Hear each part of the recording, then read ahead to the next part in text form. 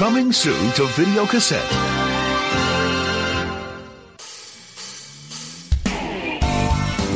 From the ashes of Hollywood video, it's Scraping the Vault.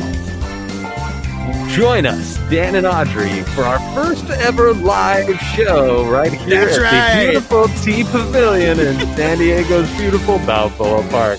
Audience, what do you have to say? All right, they're a little quiet. They haven't warmed up yet. And that's Jimmy, by the way. I'm Jimmy, and that's Dan. And that's Audrey. It's me, it's Audrey. I'm over here. And that's the airplane. I think that's a Southwest Flight 762 from Orange County to San Diego. All right.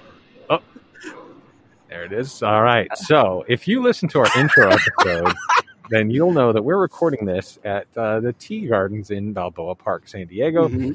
We have been recording this show for several months now, and this is the first time we've done it live. And we decided to wait until we had a global pandemic where we could not actually physically be together. I can see the outline of Audrey, but that's about it. I can see Dan pretty well because he's closer to me. Yeah. This is Scraping the Vault, episode 7. You've clearly heard live episodes. Show.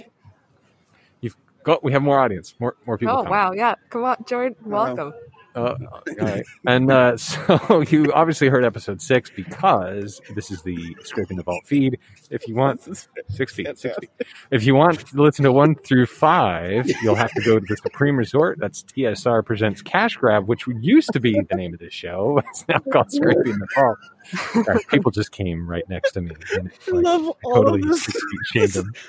Let me just paint a picture here. Paint it. We're at the Tea Pavilion at San Diego's lovely Balboa Park. It's a beautiful 79 degrees. I'm in shorts and a flowy top, and Damon's sitting underneath like this gorgeously green tree, and Jimmy's sitting on the edge of a cliff that drops off into a ravine, and that ravine is the Japanese. It's the Japanese Friendship Garden. If you haven't visited, it's a wonderful place to relax and I'm wearing a short sleeve shirt and flowy bottoms. Yeah, and it's the kind of place that you would go and see the view and do all the things that you would want to do at the Japanese Friendship Garden, but you don't really necessarily expect to see 3 assholes trying to make a podcast about straight-to-video Disney sequels. But that's who we are. Surprisingly, everybody that walks by does not pay us any mind. Like it's just they are avoiding any contact, and it's so good. Well, I mean, I get it. I wouldn't want to interrupt. No, they do not want to be roped into this at all, and we don't necessarily need them to be. So this is great. Well, I like to think that if we were going to have an actual first live show, that this is exactly how it would go. Yeah, we really would have planned it this way, wouldn't we? All right. Enough meta talk. Right. Let's talk about the movie that we all watched. Well, first of all, I just want to acknowledge that sorry, it wasn't that funny. That's what happens when you have an audience, Right. So this is episode 7, Pooh's Grand Adventure. Now, we want to acknowledge that this is out of order if you're following along, and it's only because it was after we decided that the Many Adventures of Winnie the Pooh was, in fact, a theatrical release. Right. So because this is a straight-to-video Disney sequel, this is the audience can't keep it down, but that's all right. Well, what I love about this moment is that you are the only one who cares about this about this sequential thing. But that's fantastic. That's why. I mean, hey, you know what? If you don't care about it, you make a mistake, like watching Lion King 1.5 instead of Lion King 2. Who would do such a thing? I don't know. Some dumbass. Yeah, if you want to understand what Audrey's talking about, go back to the Supreme Resort and listen to TSR Presents, or the Facebook group, the Supreme Resort Facebook group, to hear our 17-minute episode where we discovered that Audrey watched the wrong movie while we were recording. I treasure those 17 minutes of podcasting. Our audience is all leaving at the same time. I'm just enjoying the very, very deserved disgust that two of them just looked at us with. It's like, so good. Oh, that's great. Okay, so this movie is Pooh's Grand Adventure, right? Yeah. Please tell me you watched that movie, Audrey. I did. I sent a picture in the chat. Didn't you see it? You reacted to it with a very large thumbs up. Okay. Okay, so here's a difficult one. Since you've listened to this show, you've heard us kind of do commentary on these sort of terrible films, but some of them are okay. This was a little hard because I think that the analogy that I keep hovering around, and I'm really glad I finally had a reason to make it, is these movies are kind of like frozen pizza, in that like there's always going to be a ceiling just by nature of what they are to how good they're going to be. Like a good frozen pizza is not going to be like, it's not going to, it might compare to like Little Caesars or something, but it's not going to compare watch your to mouth. Yeah, that would be like the holy grail of frozen pizzas if it compared to Little Caesars. Agreed. I think 100%. Yeah. But I mean, like that would be a fantastic frozen pizza, but I don't think it exists. So like a straight to video Disney sequel is just by nature of what it is, it's going to have limits to how good it is. And it's not to say anything I think about the people making it, or well, maybe production wise, but like animators, everyone's putting their skills into it, but it's a different skill set. It's a TV skill set. It's about, making a product quickly, more than it is about like, let's think about the nuance of like what color of this goes into that. It's just like, it's for kids. So we're just there, pump it out. Sure. Yeah. It still has to be edible, the frozen pizza still has to have real cheese on it, maybe. So what you're suggesting is, if I'm hearing you correctly, that Aladdin and the Return of Jafar is like Totino's pizza rolls, and your best is going to be a DiGiorno. Yeah, and I would say that like Bell's that one. Oh God! I almost leapt up and gave you CPR. That one would be like store brand frozen pizza that your cat vomited on, and you found like a year later in your ex's car that was sitting in the sun for a full year. Oh, that sums it up. Okay, so what was your point about frozen pizza in this movie? I'm hungry. All right, great. There's so many. There's like 4 bags of chips over here, and I opened 2 of them and ate 3 chips out of each bag, and then closed them up, and now I'm sitting with my shame. That's fine. And this is a me problem. Yes, I'm sorry. I didn't mean to unload on you guys that I feel silly for opening 2 separate bags of chips. But you know what? Yeah. Damn it!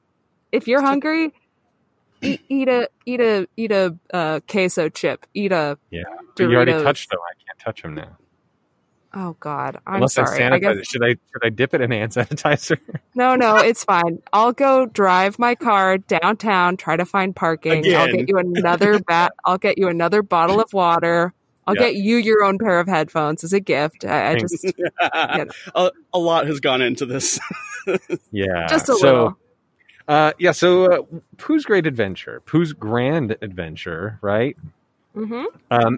This is a tough one because it's such an innocent story, and Winnie the Pooh by his nature is so childlike that it was really difficult to find any sort of acerbic commentary about it. Yeah, we'll get there. We'll get there. There's still plenty of room for it. Yeah. That's true. So what did we think the movie was going to be going on? Well, I think I always go first on this. Somebody else go first this time. Well, I always forget the order of this. Do we usually do the? What we thought, then the preview. Okay, so I'm going to go over what was going on in the world in 1997. We know what we're doing. I insist we write a skeleton for the show after this. They're scary though. Skeletons. This came out scary. in 1997, and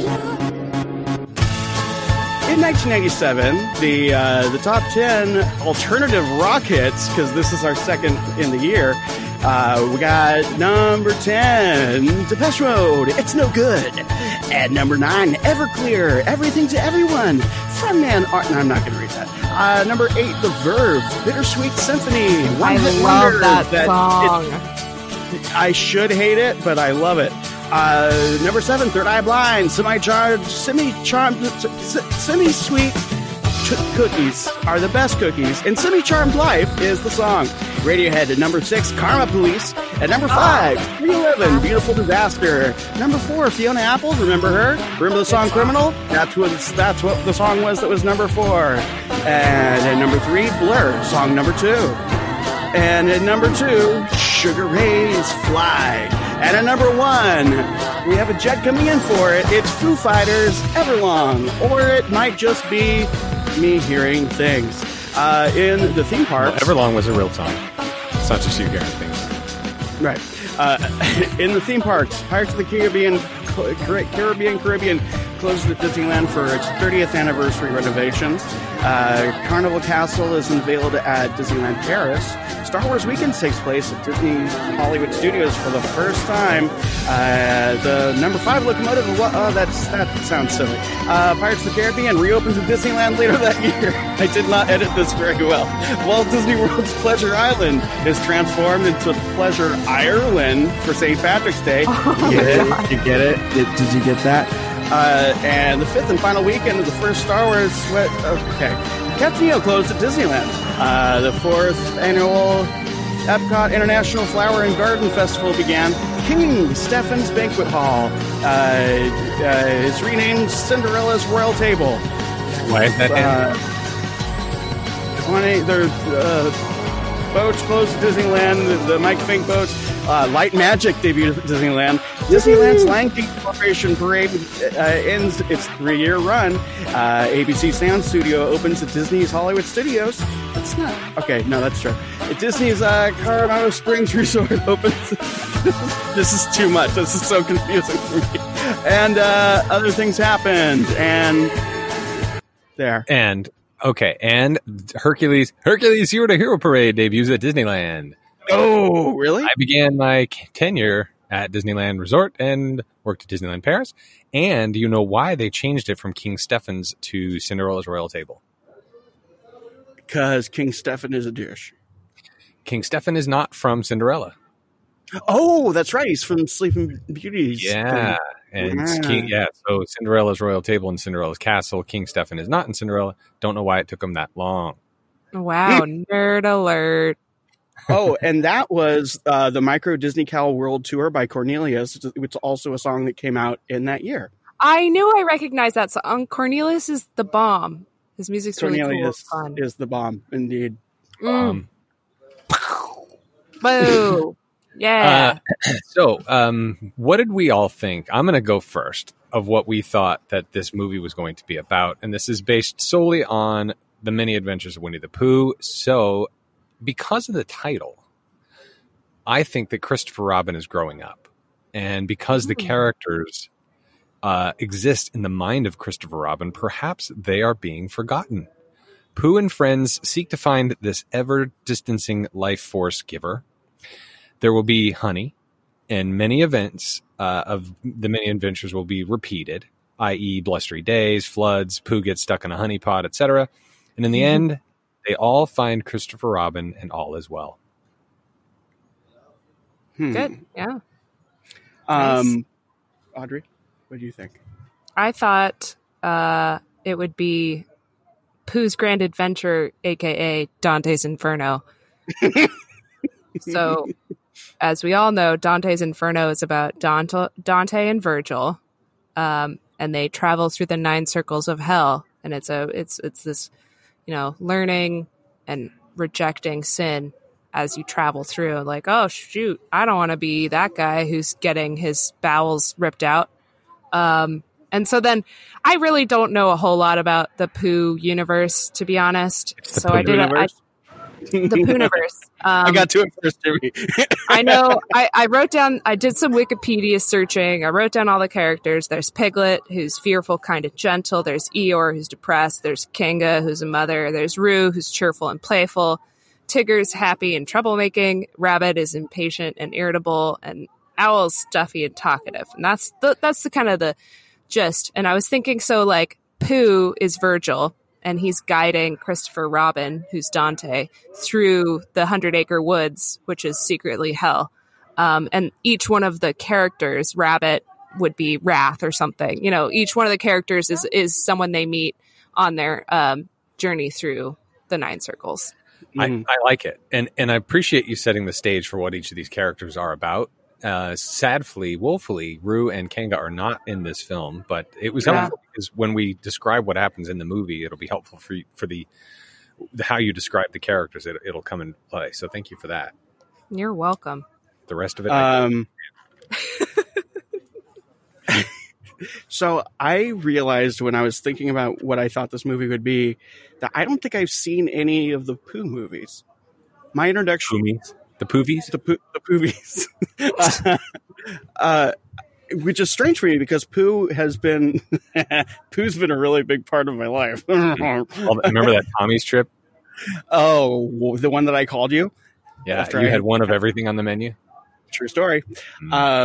There's an Instagram photo shoot happening behind us, I think.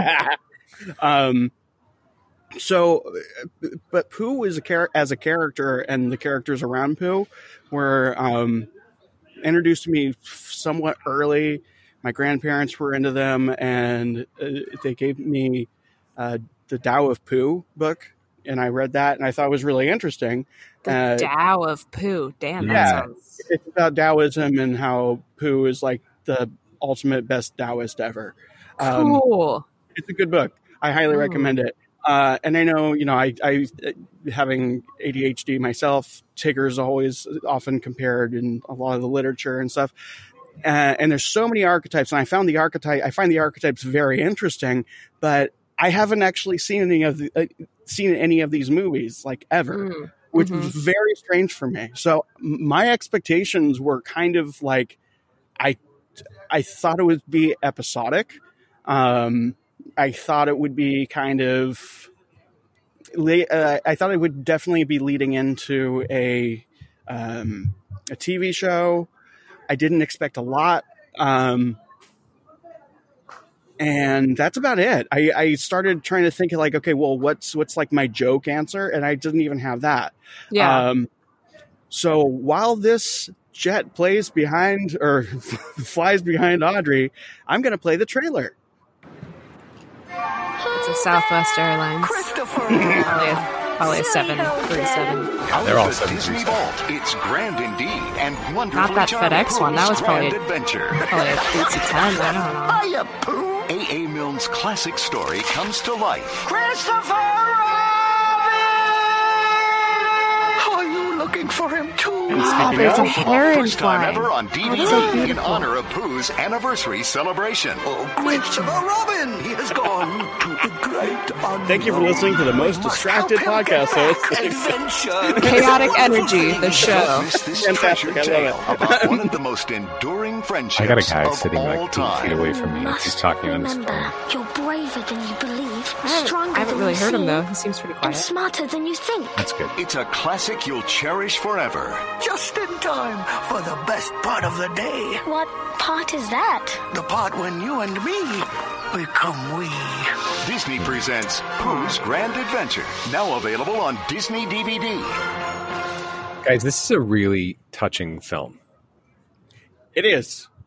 It was. I'm just gonna before we get into this. I don't plan on. I don't have any like intention or plan on making this into a very special episode, but I realized about 20 seconds in that I do have another connection to Winnie the Pooh, and that is my dad. And he, we're all nuanced people, and my relationship with him has been very nuanced over time. And but there's this side to him, Jimmy, you might be familiar with this very sweet kind of bumbling sweetness side. Yeah, like a childhood innocence almost. Right. That is really delightful. And it very much reminds me, Winnie the Pooh and my dad remind me of each other in that way. And my dad has Alzheimer's, and more of that energy is being expressed as it progresses. Totally. Wow. And so it's a really weird thing to witness because I don't know if anyone, I'm sure there's someone listening to this that's familiar with how this disease operates, and I'm not going to get into that, but I'm not going to get into like a lesson on it. But basically it's super weird because you see this person fading, but in that process, they also kind of become more careless. Mm-hmm. You know, like carefree. I guess carefree is the word for it. So I'm seeing more and more of this side to him as I have interactions with him and my stepmom on Zoom. And so I'm not going to lie, I was bawling my eyes out for a lot of this. And so there's a lot of that. That's it. I don't need to go any further into that, but that's going to color a lot of it. So for much of this, I wasn't really sitting there with a super critical eye. It was just anything that stood out. You know, usually I'm sitting there with like, I'm trying to like, okay, this happens and this happens. But for this one, I was just like, I'm just going to make note of the moments where I get taken out of that, you know? Mm-hmm. So, So, Audrey, any you want to add? I just want to say that Jimmy told me I was a monster if I didn't cry while watching this movie, and I'm sorry. My eyes felt like maybe 5% more damp at one point. It's a very charming movie. I love the color palette, and you know, the design of Pooh and all the characters is so classic and wonderful. Mm-hmm. And I see completely like the big message. It's too early for this, but the message I took away from it is that Pooh suffers a little bit because of his like failure to remember things. Mm-hmm. And so I can see how that matches perfectly with someone whose father's going through Alzheimer's. Yeah. All right. So I guess let's just get into it. So we open in the 100-acre wood. Okay. It's the last day of summer, and we see Pooh walking across the wood. It's a story about a bear and a boy. The boy, who we will meet soon, is called Christopher Robin, and the bear, Winnie the Pooh. Mm-hmm. Pooh and Christopher Robin. What? I gotta say, I love how this opened with like an outright acknowledgement of like, hey, so this is an addition to the thing that you've already seen, and Here we go. Yep. So Pooh and Christopher Robin have had many adventures together, but the greatest adventure was yet to come.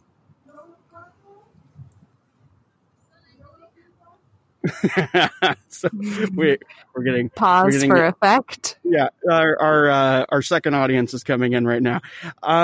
So yeah, I really liked that. I liked that. This is how, that opening moment is really how. Okay, so it's weird analogy time. When frozen yogurt first started being popular and another being made, analogy, how unexpected. Whatever. Jimmy's moving. We're in danger.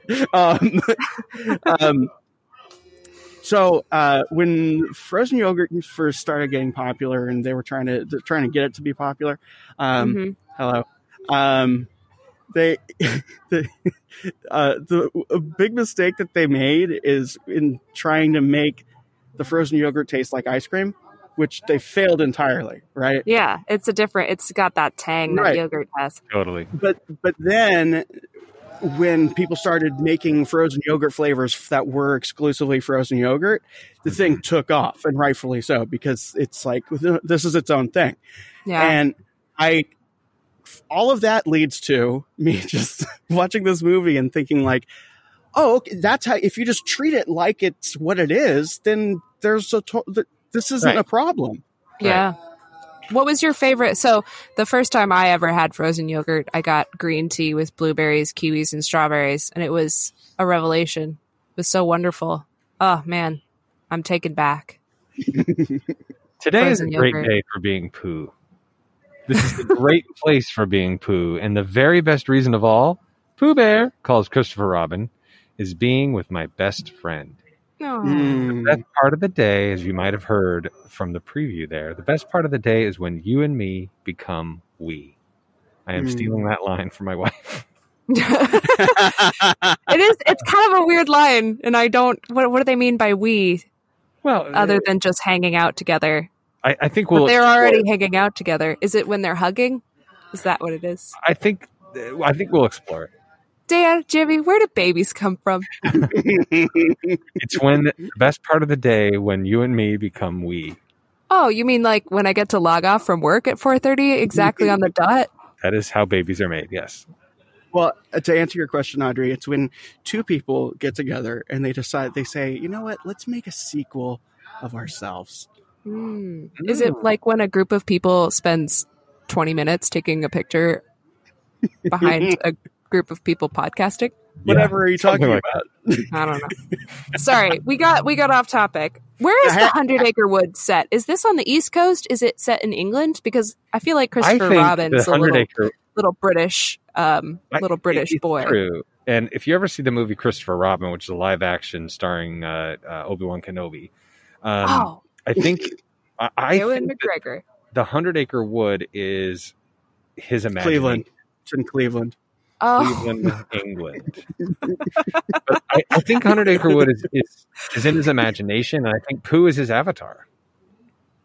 Oh, wow. Damn. That's my thought. But I think all of it's in Christopher Robin's imagination, which would be further indicated if you watch Christopher Robin, the live-action film starring Ewan McGregor.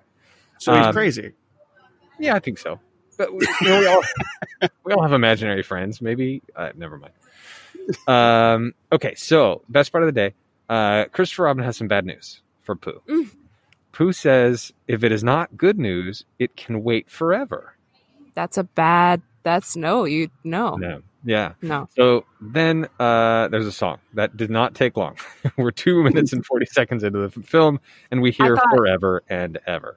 That's a good song for a wedding. I have many issues with the songs in this movie. Mm-hmm. They feel forced. They feel like I realize I haven't seen the movies, but they've been around forever, so I've seen enough clips to see that I think the songs from the previous movies were like it wasn't like, hey, we need a song right now. It was just like, hey, a song could really work here. It can carry the plot forward, right? Which is what songs are right. But so we have Forever and Ever. Forever and ever. Yes, ladies and gentlemen, that is Kathy Lee Gifford singing Forever and Ever from this movie. Let that sink in the movie. Kathy Lee Gifford? Yes. Of Carnival Cruise Line? What? I want to call your name. There's a full album of this. Oh, just this song over and over again? Well, there should be, but on here's the real 28 thing. separate CDs. It's all your classic Pooh I favorites. have to tell you. Is it something nice? Not exactly. Then it can wait. It can? Aw. For how long? Forever and ever. Aw. Forever and ever is a very long time. God, Christopher Robin is so adorable. He really is. Isn't long at all. And he stays adorable as an adult as Ewan McGregor. Grrr, am I right? Yeah, he's got that funny mole, doesn't he? Kind of like right in the middle of his cheek. I want to call your name. Yeah, see, this song, I mean, I don't even know if it's a good song or not, because it takes me so much out of the movie, because it doesn't sound like it fits in this world. Well, the hard part is that they all have such strong character voices that them trying to sing in character voice doesn't, except for Christopher Robin, he sounds fine. He sounds like a little boy doing it well, right? It's not an adult trying to be a little boy. It's a little boy trying to sing. What I liked about the animation in this is simple, but it was really well executed. Like the fact that Pooh doesn't have any digits. He's a bear. He's a stuffed animal, right? He doesn't have digits. It's like they all have mittens without even thumbs. Some of them have thumbs, don't they? I don't think so. Not that I recall. I think Owl does as a feather, right? A feather. Yeah, that makes sense. And maybe don't get me started on Owl. But I do need to acknowledge that Winnie the Pooh and Tigger are both played by Jim Cummings, who has been in every Scraping the Vault episode to date.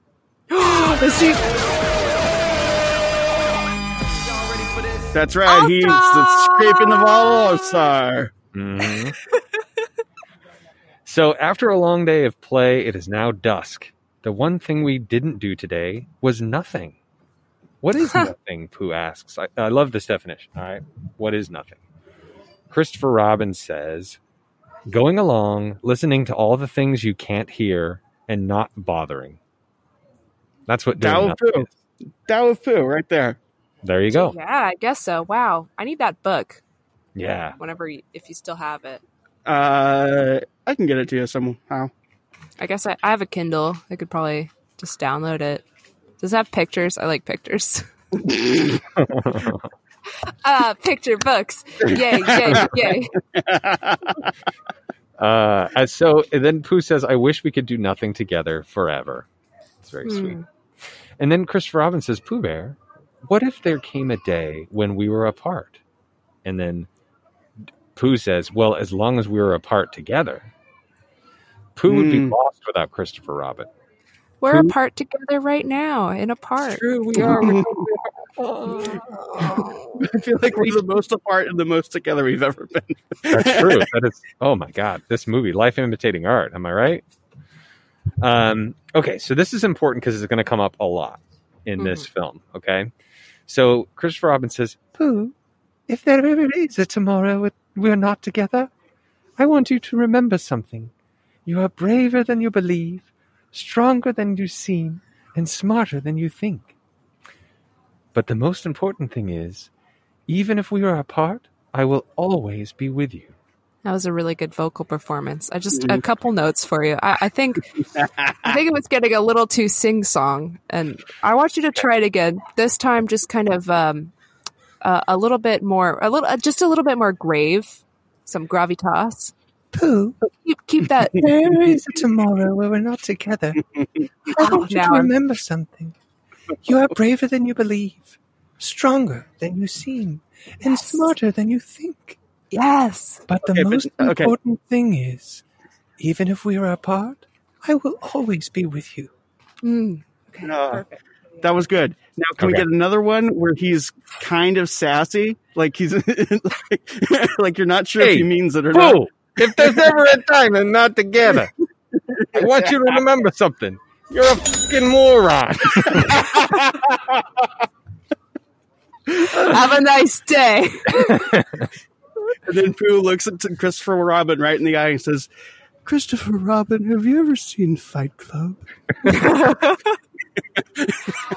You stupid ass bear. Cool, Razor Scooter. We'll remind you, we are recording in Balboa Park, San Diego, in the world-famous Tea Garden Pavilion. Oh my gosh, you guys are missing it. There's a huge, fluffy white dog on a leash. I just saw someone completely eat skateboard. Oh, no. Okay, run into somebody? And I just need to point out, I don't think either of you saw this, but that last group that came in was looking at us double judgingly when they realized that, first of all, we were wearing, and I do believe this was the order. First, we were wearing face masks. And then second, we were doing a podcast. Well, we're outside, and so technically we don't have to wear face masks. But I happen to have somebody sitting behind me, like 5 feet, so I'm wearing a face mask. But I don't want to shame him. So Pooh nods to sleep after this, right? And we cut to black. And then we reopen on fall leaves. Remember, the movie started on the last day of summer. So today, of course, being the first day of fall, we open with fall leaves. It is awesome. And we zoom into Mr. Sanders' front door. Dan, can you explain why Winnie the Pooh lives in Mr. Sanders' house? Well, Bernie Sanders was a representative for the 100-acre wood for a very long time. He really got the 100-acre wood under control. They didn't have, it was terrible. They didn't have like a sewage system. They, there was a bus system, but it was just like a child with a like little wagon. It was really, really, it was Christopher Robin, if we're being really honest. Okay. It was corrupt. It was, I don't know. A lot of corruption. All right. So we've established that this is a socialist housing unit, and all managed by Mr. Bernie Sanders. So those fall leaves blow into Pooh's open window, and in an artful, sort of surrealist manner, they float around Pooh while he's sleeping, and then he's trying to repeat that mantra, that you're smarter than you seem, you're braver than you believe, and you're smarter than you think, right? Mm-hmm. That's the mantra that will come up again, so write it down. So then the leaves make like this simple stack on Pooh's nose in what my mind looked like a multi-layer sandwich. It's like, how did I knew that you were going to go there. Did you? That was, yeah. I wanted to point out too that the animation style in this one, for the most part, really matches everything.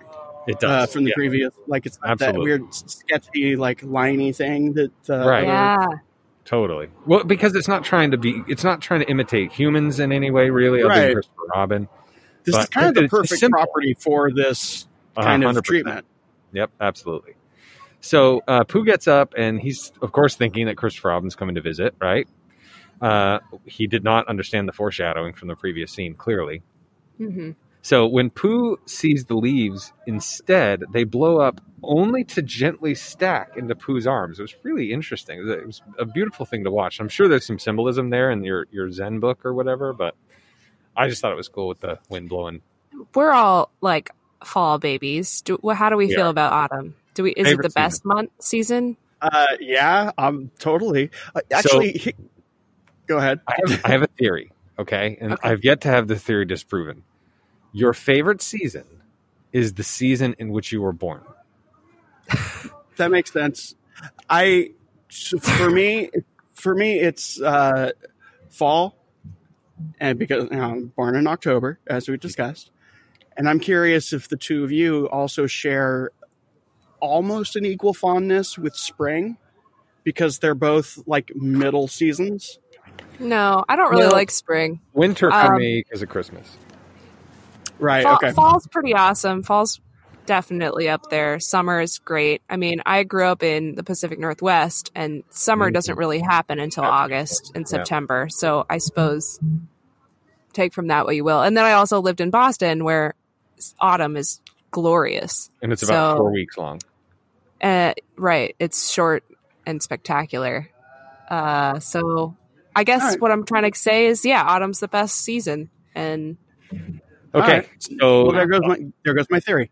Season power rankings. First of all, number one season is always the season of your birth. Season, fall, winter, spring, summer. That's the power rankings for the seasons. That's the end of that conversation. Summer can't be the last ranked season. Too hot.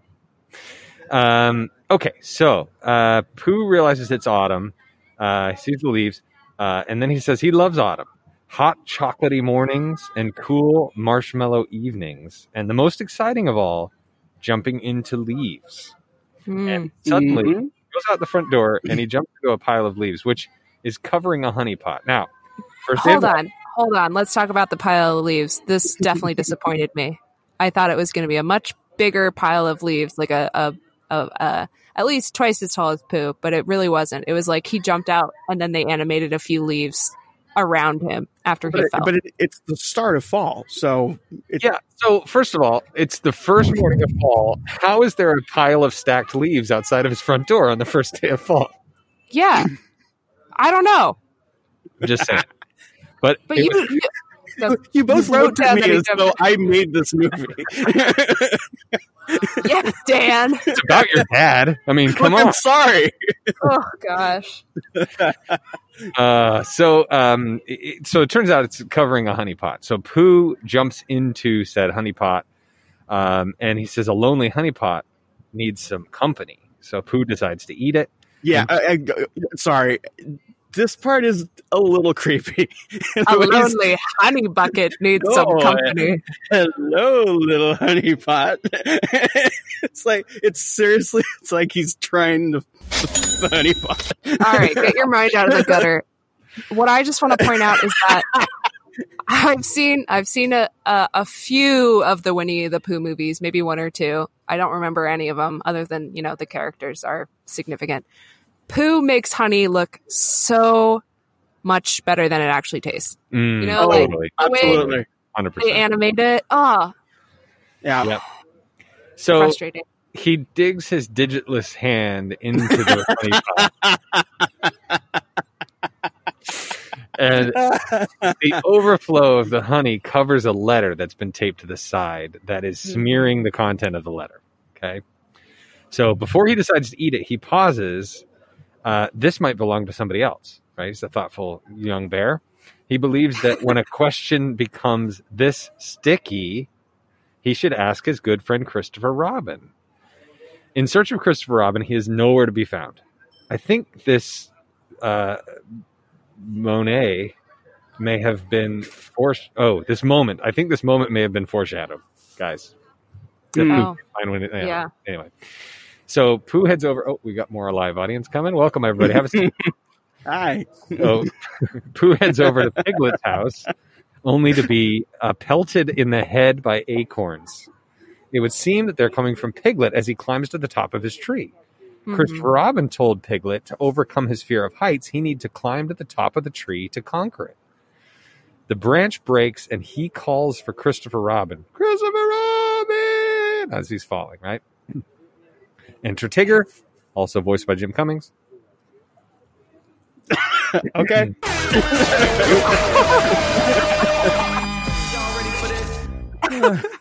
And Tigger says the only difference between a fall of 10,000 feet and falling out of bed is the splat at the end. Oh, God. Tigger. How to Break an Arm. Yep. The movie. Tigger decides How to Break an Arm, the movie. Yeah, I don't know. I'm imagining some child watching this and thinking, oh, I'm afraid of heights. I guess I'll climb a tree. And then they climb a tree and they break their arm because they fall out of it. That's the sequel. That's the sequel. How Just to Break wait. Your Arm, the movie. You guys are going to cream your panties when you hear my sequel idea. So Tigger decides to have an all-time high jump. He just misses Piglet on several attempts. Then he scolds his tail. He tries once more.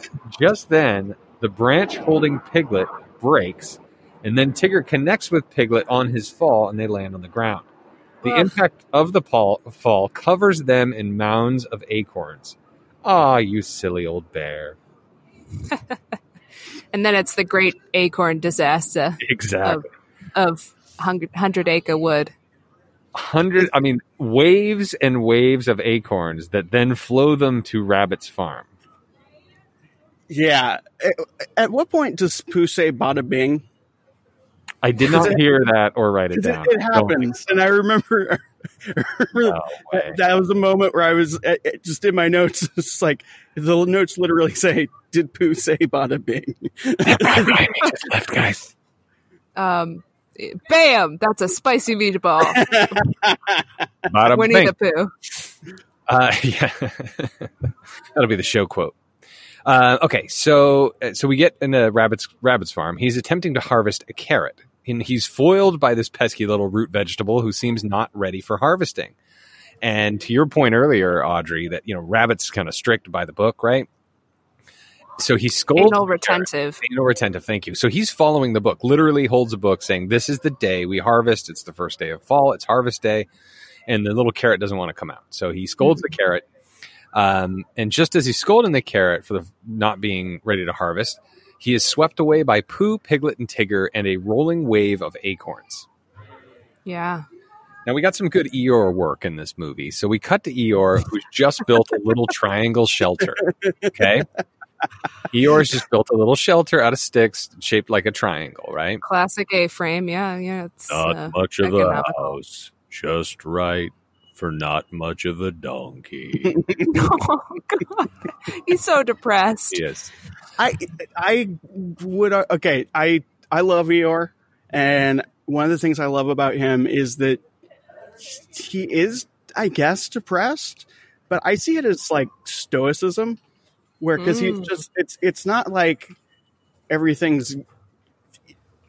Basically, a lot of what he says ends up just kind of being, yeah, well, it's not much of a house. I'm not much of a donkey. It's like I'm a stuffed animal. You know, like there's this weird like realism to Eeyore that I think a lot of people don't. Again, I've looked way too much into these archetypes.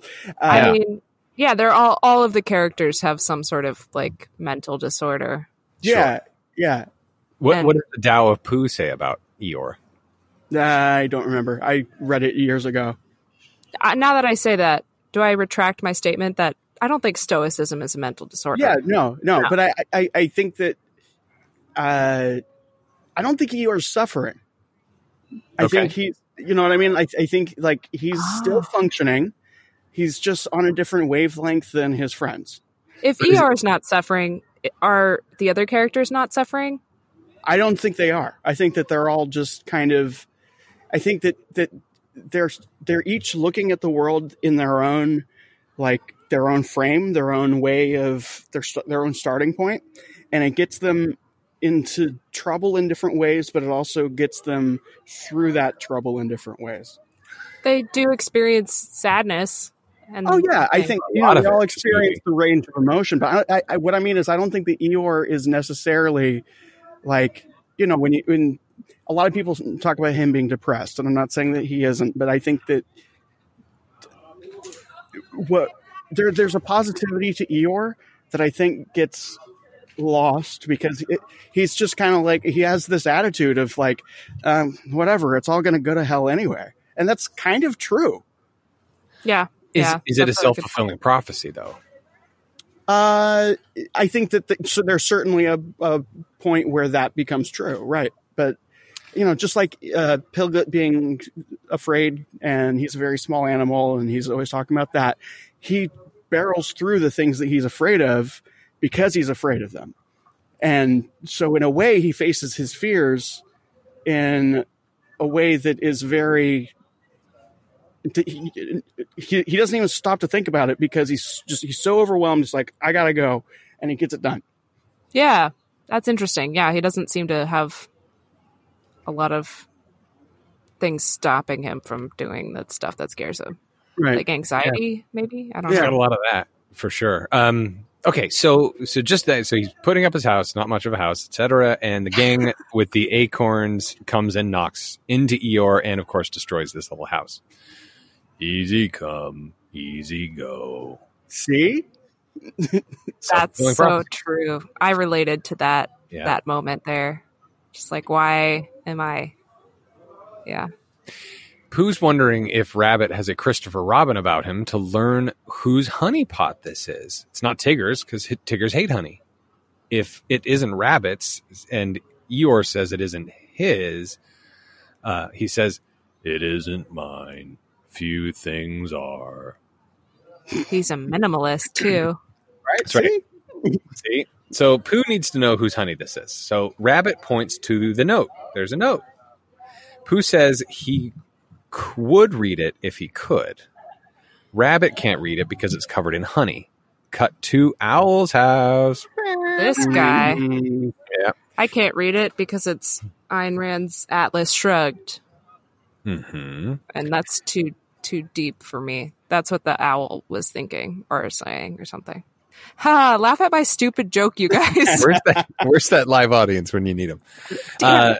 So one guy kind of listening. It's kind of cool. He doesn't even know what we're doing. Yeah. Welcome. Still $12. So Al, who interprets the best he can, it is revealed that Christopher Robin is going far away. Everyone is sad about this, of course. None more than Pooh, his best friend. Whatever shall I do?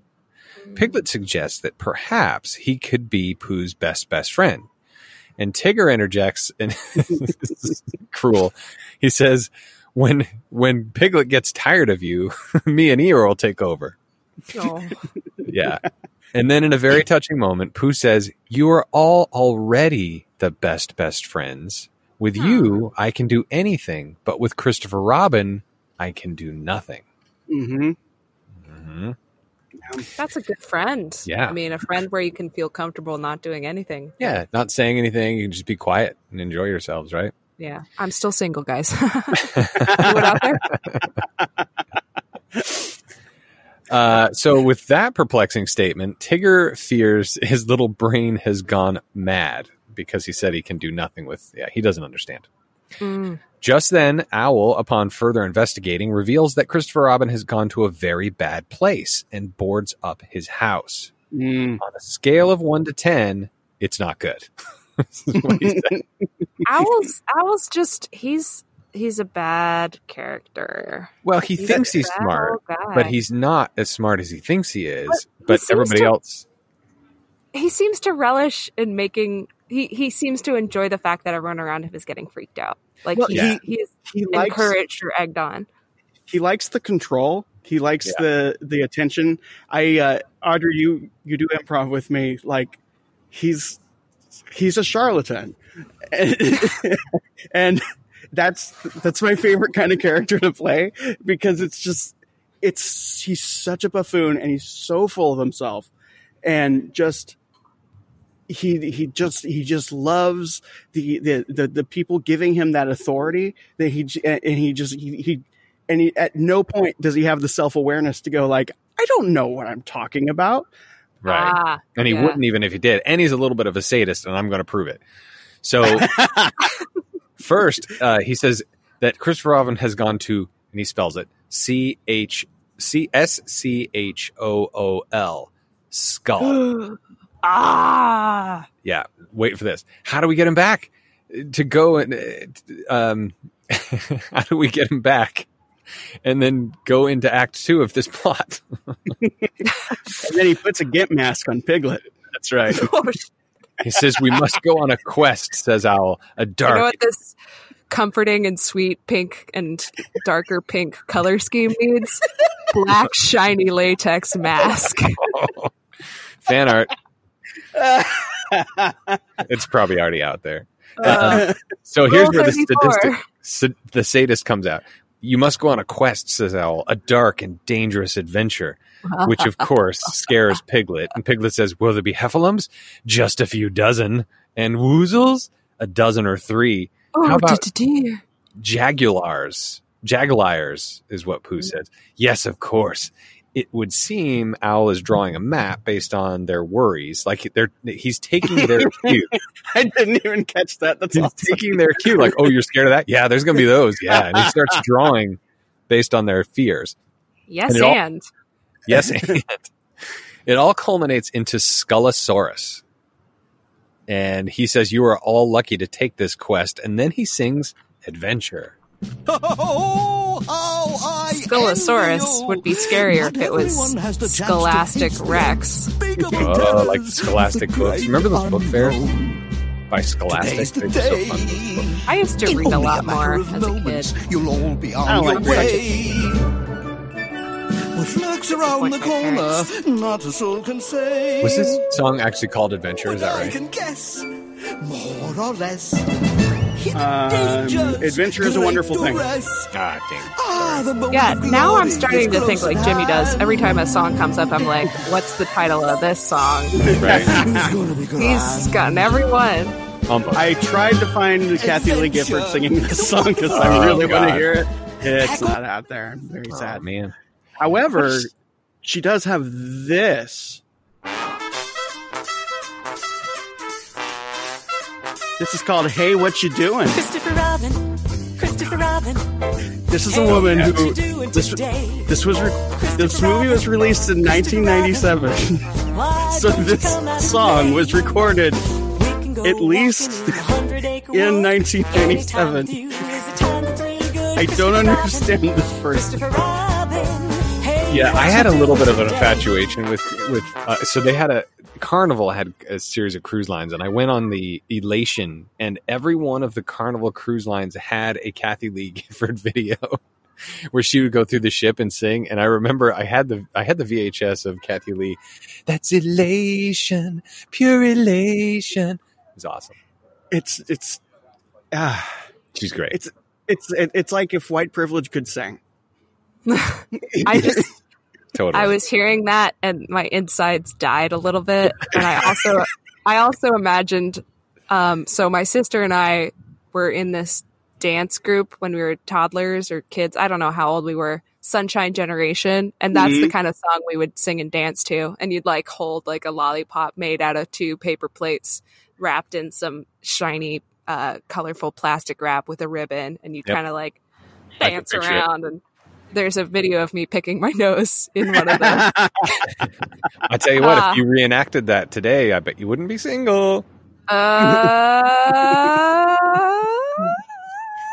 Maybe. Okay, so excuse me. Act 2 begins in the great unknown. They go into the unknown. No, you don't have that? Okay. The forest is filled with heffalumps and woozles and who knew how much worse.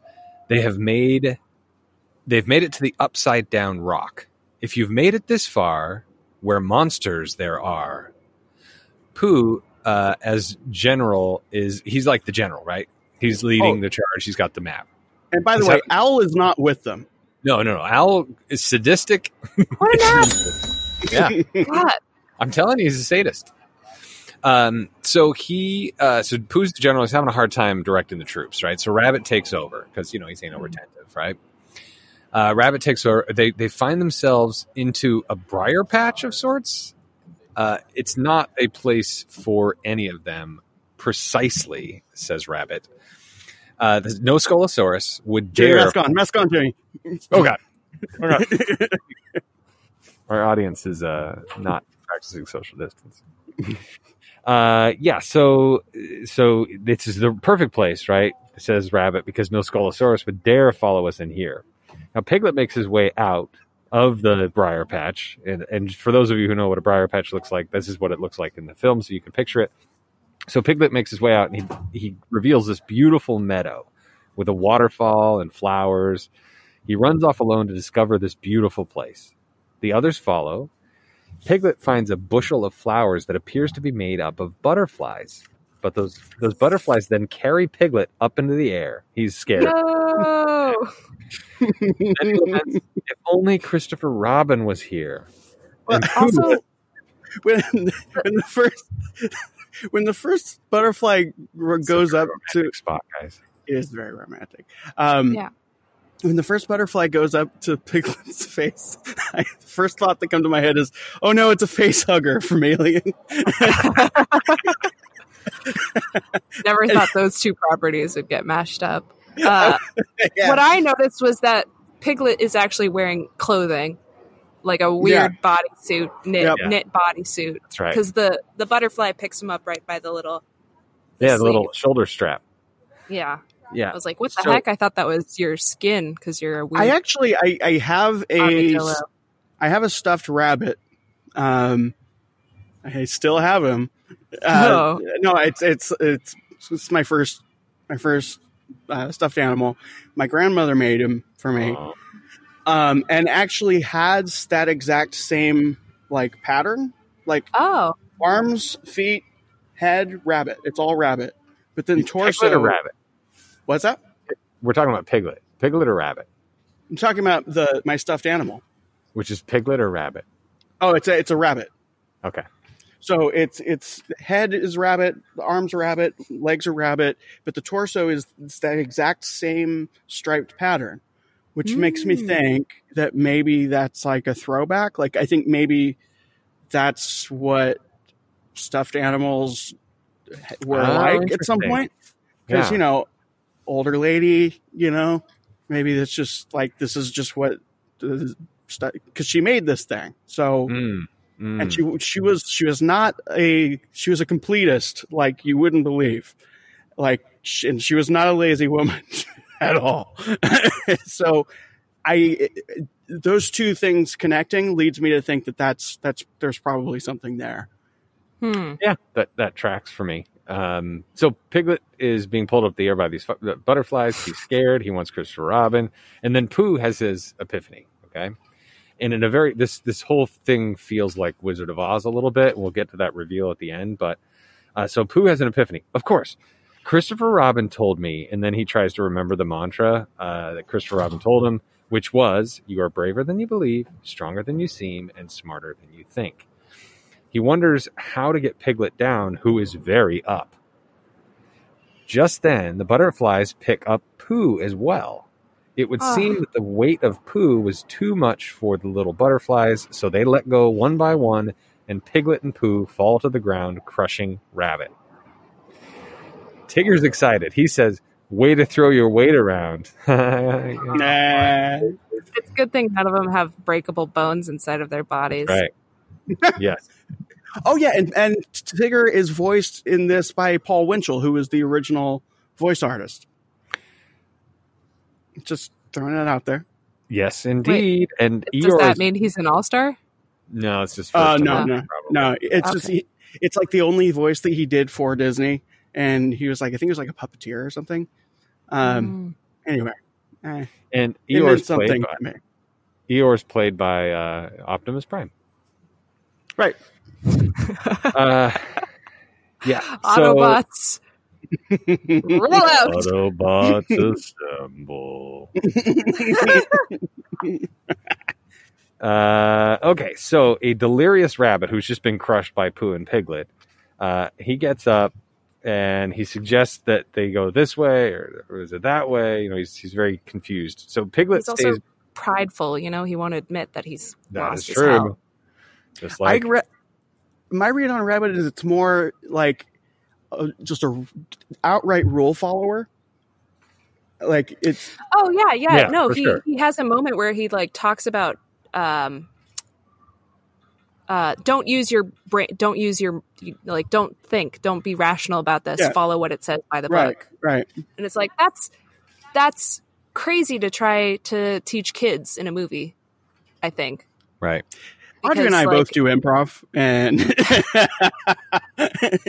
separating what this character is saying and doing from what they're actually meaning. Like there's some, not irony, but dramatic irony. We know that whatever Rabbit says and does, it's not going to work for him. But do kids understand that? I think, especially the age group. Like, this is for those Studio Ghibli people out there. This is the Ponyo of Studio Ghibli, where it's like adults will watch it and to appreciate the animation and to go into another like mystical fantasy world, and then like kids are watching it from a completely different perspective and for a different experience. That's true. Or Lego fans, this is like the Duplo. Oh, sure. Yeah. That's a brilliant analogy. 100%. Duplo isn't going to have written on the side of its block like reject authority, you know, like I think it though it does, and here this is the educator in me coming out. I think it plants a seed so that when it can be used as an example later on, where it's just like, you know, it's like when Rabbit does this thing that like it seems like he's being like malicious or weird, but he's just following this narrative that ultimately doesn't work for him. And we see this in this movie. I don't know. I'm so into this archetype. It's they all together make a well-rounded bunch in a way. Right. By the way, the official title of this film is Pooh's Grand Adventure: The Search for Christopher Robin. Sorry, should have said that at the outset. Wow, you could have brought that up an hour ago. Yeah, right. So Piglet, all this has happened. Pooh kind of goes try to save Piglet. Piglet stays behind and says, "You are so brave." And Pooh says, "You are brave too, Piglet. Braver than..." I'm trying to do it. I can't. That was actually really good. That was really close. I had to look up from my notes and stare because I was like, "Is somebody playing the recording?" Nice. Then what? I think I can't remember. that's why I started worrying. I was like, "Oh no, they're lost and they are without their friend, and they must be feeling some sort of pain and loneliness because Pooh can't remember." And that made me feel sad. Yeah. So we cut to the Forbidden Mountain. Okay. Hard cut. Pooh and the gang head off. Rabbit, staying behind, says, "In order to get there, you must go here." And then he sings, "If it says so." I don't have that one. So this kind of tracks with what Audrey's talking about, and I think the archetypes you're talking about. It says so you must not follow your eyes or brain, but rather what is written in black and white. So if it says to do it, that's what you do. I don't have that. like I don't that. have that song, but I do have "Having Fun" by Kathy Lee Gifford from that very same album. All right, play it. Oh God! I feel like we should be eating beignets. I want it to be like a Zydeco thing. I think that would be great. Ooh, Does that Casio have an accordion sound on it? Let's use it. you know what? This makes me think of that Grateful Dead song where it's like, "Way down in the south of France, ladies love to dance." I just want this song to be fun, like, you know, when you put fruit in your wine. Stop it. Kathy, you minx. I like to sometimes try to get the frozen strawberries and I shove it into the wine bottle. Oh, Kathy, you little fox. The juice gets everywhere, but eventually they fall down enough and you're too drunk to notice that you look like you just murdered somebody. Oh, Kathy. Oh, Kathy, tell me you put chocolate chips in your Dannon yogurt. Oh, I certainly did.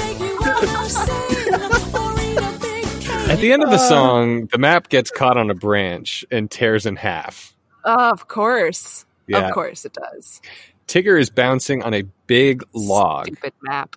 So this log is the map gets cut in half. There's a log that's stretched across this giant chasm, right? So Tigger decides he's going to jump on it, and as he bounces, Good. Yeah. Yep. He bounces and he's trying to catch the other half of the floating map, right? It's kind of floating in the air. Rabbit's got one half, the other half is floating in the air. So Tigger's bouncing and bouncing, and as he keeps bouncing, that branch breaks and he falls, and he of course calls for Christopher Robin, right? He falls, but he lands on a part of the log that gets stuck somewhere in the chasm. So he then reprimands his tail again. "No more delays. You bounce out of this moment." Okay. The one thing I'm thinking about right now is how cool paper looks in animation. Sure. It's always like, sometimes it's a fabric. Sometimes it's sometimes it's a fabric. Sometimes it floats in the wind. Physics don't apply. Oh no, it's ripped because it still rips, but like paper does and not like fabric does. And wow, it's now weightless and able to be carried away by the wind. The physical properties of paper and animation is almost like the emotional qualities of Beast in the Beauty and the Beast cinematic universe. Or like the way the honey looks really good but it doesn't taste good, kids. It's the color. Unless, you know what? Garlic honey. Now that shit's delicious. Could you eat a whole pot of it with your digitless fingers? I mean, I have reached into a crock of my own garlic honey and plucked out a whole clove and eaten that, and it's delicious. Yum. It would be. So now Tigger's now questioning the powers of his tail, right? Because this is twice now his tail has failed him. This is again. I'm going to remind you of Wizard of Oz. Is Tigger a megalomaniac? What is his disorder. Well, the He's wonderful thing about Tiggers, ADHD, ADD. That's what he's often compared with. Oh, okay. well, the wonderful thing about Tiggers is Tiggers are wonderful things, and he's the only one. Ah. Yeah. So no worries, Tigger. Christopher Robin told me that you are, and then he botches it again, right? He's trying to say his mantra. He botches it. Pooh goes to rescue Tigger, and he falls. Piglet catches Pooh, Rabbit catches Piglet, and then Eeyore, and they're all hanging. Pooh grabs Tigger just as the branch falls into the abyss.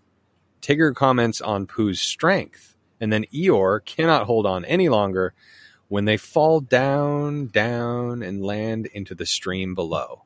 I really wanted there to be one of those tiny little mushroom clouds, like in the Roadrunner. Yeah, totally. You know. These sequels have a weird thing, almost like a fetishy thing, about a line of characters like grabbing each other in like chasms. Yeah, they happen to Beauty and the Beast, the one that shall not be named. Yeah. Yes, or in those jars of monkeys that you can link up. Totally, yeah. The Voldemort. That's not a. Tell us what's happening, Audrey. No. No. It's I just started talking about the chain thing because I wanted to contribute, but I really didn't have a good example. I'm sorry. Okay. So something much funnier. I'll explain later. So the map follows them down, and the map makes its way down, and so now they have a complete map in two pieces, and then they hear Skullosaurus, and they're off. Somebody give us the sound you think a Skullosaurus should sound like right now. Go. Roar. All right. Hey guys, I'm a Skullosaurus. How's it going? Jimmy 1, Dan 0. All right. Sweet. Hi, I'm a Skullosaurus. I'm here at the Japanese Tin Pavilion. You will get out of here. Jimmy 1. It's a tie. What you guys doing? All right. I've told you to leave this park. So, okay, guys, so far we've covered Braver Than You Believe and Stronger Than You Think, right? Part of the prophecy. I'm just glad that they picked up after their dog. Yeah, so as you were going through this, right as Audrey was trying to say something, these people come by with this dog, and we're on concrete. And the dog just took a giant right next to her. It's fantastic. All right, Dan, my wife's computer is going to be dead in about 5 minutes. Oh, okay. So I'm meaning that even if we finish the recording, it won't be able to upload the files. So so we should probably pack up here at the Japanese Tea Pavilion. Oh, yeah, that dog that just pooped, it's smelling pretty bad. It's yeah. Oh, hey, what's that? Is that my passport? It's an airplane. It's a jet airplane landing here at the Japanese Tea Pavilion. And who's that? Oh, it's Kathy Lee. Kathy Lee Gifford. Hi, everybody. Come on board my new Kathy Lee Airlines. I'm going to take you home where you can finish recording. I sound nothing like the person that was talking just before. Hi, Kathy Lee. Wow, you sound so unique and different. I sound very specific, don't I? Yes. Wow, every specific voice is different. Right. Wait. We're going to hop on this Kathy Lee jet. Yes. You sound like the Sultan from Aladdin. Man. Oh, I did. Can I come with you, Kathy Lee? Sure, everyone hop on board. There's absolutely no health preparations for whatever this silly virus is. Kathy Lee? Yes? I've got some hand sanitizer at least. I'm just going to drink it with strawberries in it.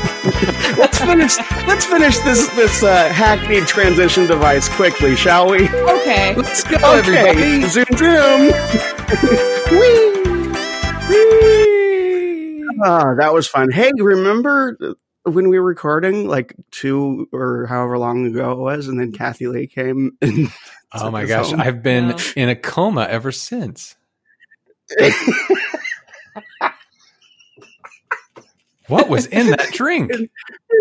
In my mind, that was gonna Hand be different. sanitizer. Oh, she's a partier. Man, that Kathy Lee. What a well, we made trip. it home safely. Yep. I'm in my mind palace. Right. So sometimes in meditation, they ask you to imagine yourself in a safe, warm, comfortable place. And I'm currently physically in the place that I imagine, which is the TV room in my parents' house in Woodinville, Washington. And there's there's a plush couch. I've got a wonderful warm blanket because it's cold here, and a glass of refreshingly cool yerba mate. Nice. And apparently there's a phone by you that will ring frequently. Yeah. Oh, just you wait. Is it your sister? It's your sister, isn't it? It could be my sister. It could be an unknown number, a spam call. We'll see. So I like giving out pro tips on the show. Another pro tip is if you happen to be recording a podcast and you do so remotely, have a backup plan.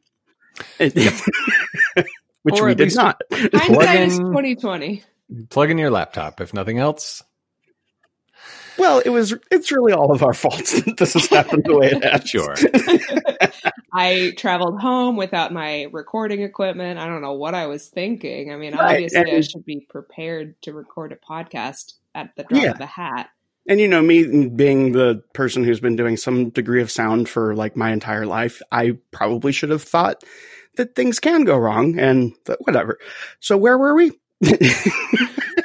As you may recall, now that we're all in our mind palaces, somewhere on Kathy Lee's jumbo jet, as we departed from the Japanese tea gardens from beautiful San Diego, California.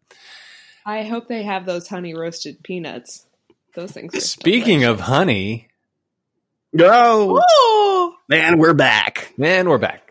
So, as you recall, we've just learned that Piglet is braver than he believes. Tigger is stronger than he thinks. And if we remember the mantra, the next one is smarter than you think.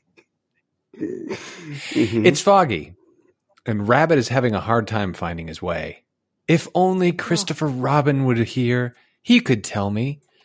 I'm just not smart enough, says Rabbit. And then Pooh interjects, Christopher Robin would say, in times like this, you're smarter than what? I forget. Pink. You look. Dink. But it's something like, you're smarter Twink. when you're pink? Does that help? It doesn't. It doesn't help at all. So now they've all feel like they failed. And let's face it. Well, they have. Well, sure. Let's face it. Without Christopher Robin, we have no chance of finding Christopher Robin.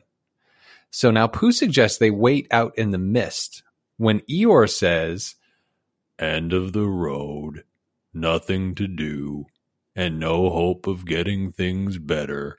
Sounds like a Saturday evening at my house. Oh, he's so sad. I hear you, buddy. Yep. Tell me about it. Have I said before that I think that this would be I don't need another drink. Well, go ahead. What? No, I'm okay. Is that Kathy Lee? You know what? I have a sore throat. Otherwise, everyone who listens to this podcast knows my voice work is impeccable. And so was Kathy Lee's, because that was clearly another person. Have I already said that I think this would be a really good PBS series? The Winnie the Pooh adventure? The Pooh? Yeah. I don't. Well, I did. It'd be a good series. I'm sure it has been a series. It has been a series, not on PBS. It's a very frightening series. Well, and it's a frightening series? Oh, God. Yeah, the original one with the costumes is like a live action with the ones where the people's heads are inside of, like their shoulders and heads are inside of the heads. No. You're kidding me. Real creepy. I think that if you threw some really creative talent at the PBS place, the Children's Television Workshop or whatever they do things, they could do some really, really good things with this. Which again, they probably have on some level. Probably in England. Yeah, that's where all the good stuff is. Right. But it would only be like 3 episodes total, the whole series. Right. And each one would be like 3 hours long. Yeah. And Dame Judi Dench would be in it, and they'd have David Tennant. Yeah. Would Judi Dench play Kathy Lee? Jim Broadbent. Sure. Yeah. I'm not going to take that bait. And now, how do you improve upon Kathy Lee? Somehow it turns into the Sultan from Aladdin. Oh boy. Yeah. You know, hey Jamie, remember when I used to actually be good at doing voices? My memory's not great. Okay. So I just thought I was. I was also better Don't you at remember? You're remembering better. You're smarter than you remember. That's you're true. Stronger than you think. Smell. And Fife is a twink. Right. Not Fife twink again. is a twink. Oh boy. Oh, there comes the letters again. Yeah. So then after the three episodes, not yet. Calm down. It's the 3 episode thing of the PBS England thing, and then Steve Carell will come in and he'll want to play Pooh. Oh yeah. And then it'll be like 14 seasons. Yeah. Anyway, Act 3 begins with our friends sleeping in a cave. I just don't understand the landscape. Where are they? Like there's this crazy mountain that they're in the Grand Canyon, and then a second ago they were in like some prickly bush brambles, and then earlier on they're in some beautiful Pacific, or no, they're like on the East Coast because the autumn leaves are so spectacular. Like where in the world is Pooh Bear San Diego and Cleveland. Cleveland. Well, 100 Acre Wood is in Cleveland.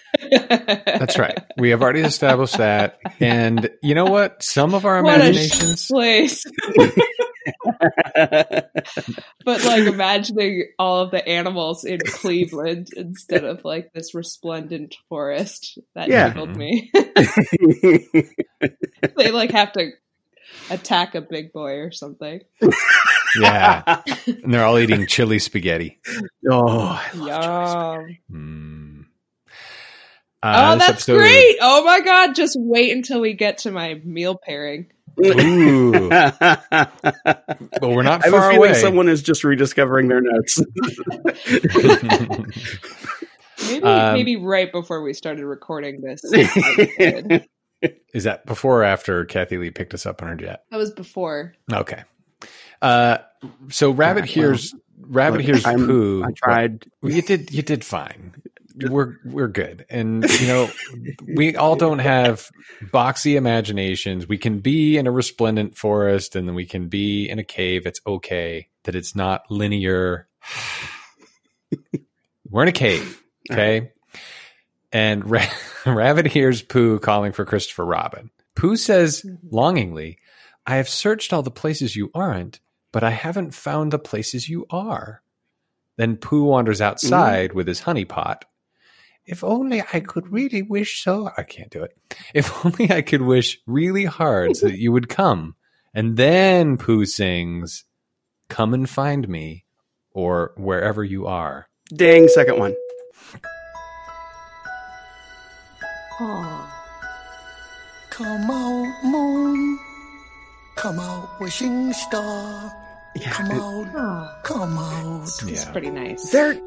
This one and the first one are both, in re-listening to it, I realized they are good songs, just they don't fit this movie. That's true.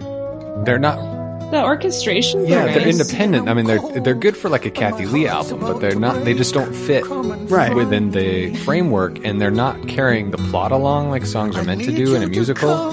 They're songs that were written and sort of shoehorned into a story. Is that fair? Right. Yeah. Like there's little things like when he says, like the rhythmic structure of like "come on out" and whatever it is, like it just doesn't fit these characters. It's a fine song. I'm not saying the song's bad. It just, whenever these songs come on, I'm like, oh, okay, I'm watching one of these again.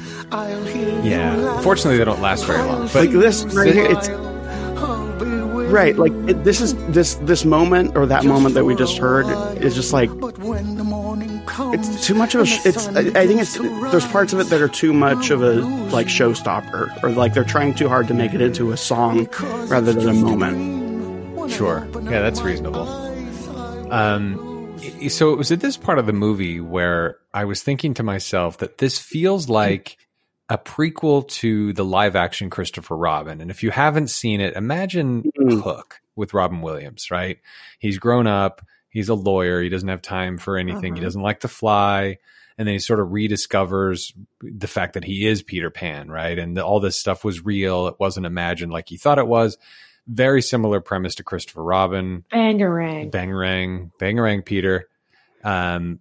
Peter, you're doing the movie should have been like 300% sadder. There you are. Peter. So can we talk about this for a minute? Because here's the thing. The kid that he gives the sword to was not, he didn't deserve it because he never stood behind Peter. Anyway, whatever. So, but in Christopher Robin, similar did you story. see the hair? Yeah, it was cool. Which one? It was cool. It was cool that the kid got the Rufio's sword. hair. His cool Rufio hair. He would have Rufio given didn't it to get the Rufio, but sword. Rufio died. Rufio got stabbed. The kid who got the sword was never. Oh God! I kind of spoilers. hate that movie. I'm just saying the fat kid should have gotten the sword. Anyway, so the live action.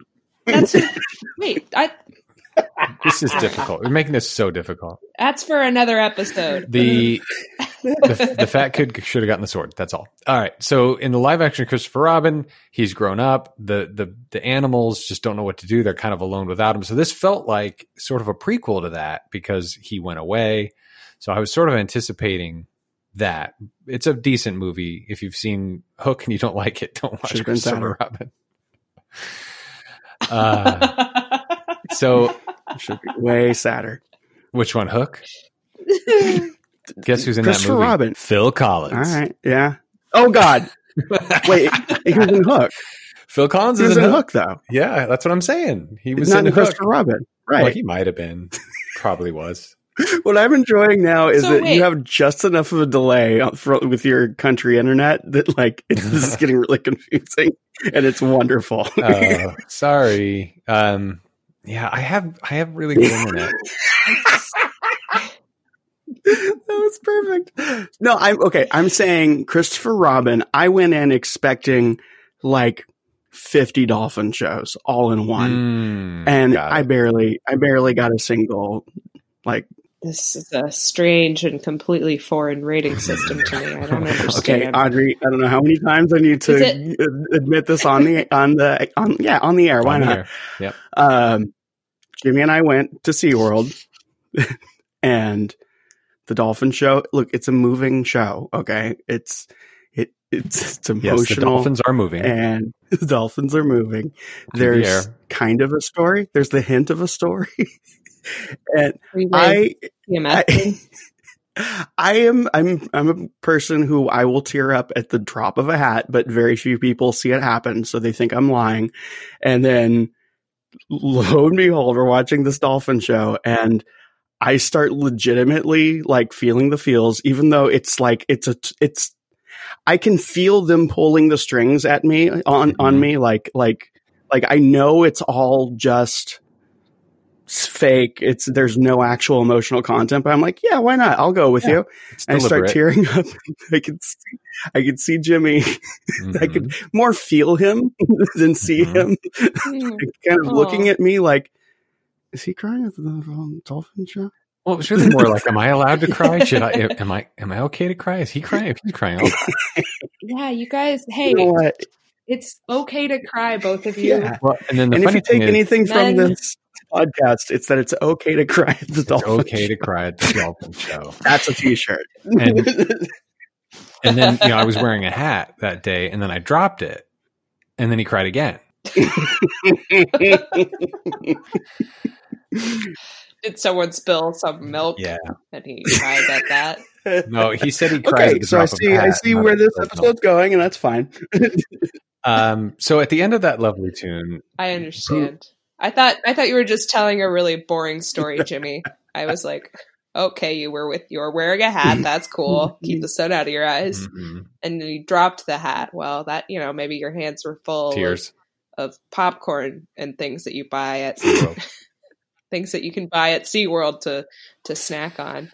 But then it was a very long-winded way to tell a joke that I tried to expand upon with the milk thing, and then you had to explain it back to me. So now I'm also explaining the whole thing back to you. All right, so we should just start over again, right? Should we get Kathy back? I have a therapist appointment in an hour, so okay. All right, you're gonna need it. No. Let's power through, guys. Okay, so let's go. At the end of the song, Pooh falls asleep. He's sleeping by Rabbit. And then we cut to Piglet, who's sleepily meandering the cave. Something high above him scares him, and he runs out of the cave. Shelob's lair. Skull!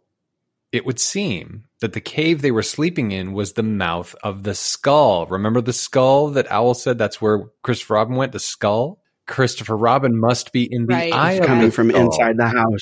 That's right. So... They're opening skulls back up. Yeah, that's right. Oh my gosh. Sometimes some of the skulls are digital. You can go to the lobotomy and rent a book. Yep. Some of the skulls are digital. They return to the cave in search of Christopher Robin and Skullosaurus, because that's where we're going to find Christopher Robin, right? At Skullosaurus. So Pooh suggests they all split up. They all draw lots. Wadsworth goes with Miss Scarlet, Mustard with Miss Peacock.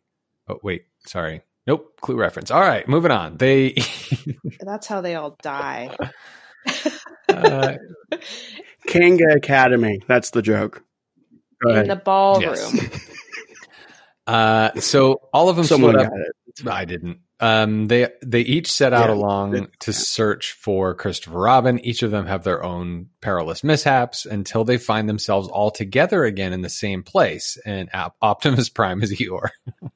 And someone who made this movie saw Goonies, because there's a lot of slides. Yep. And Wizard of Oz. Right. Okay.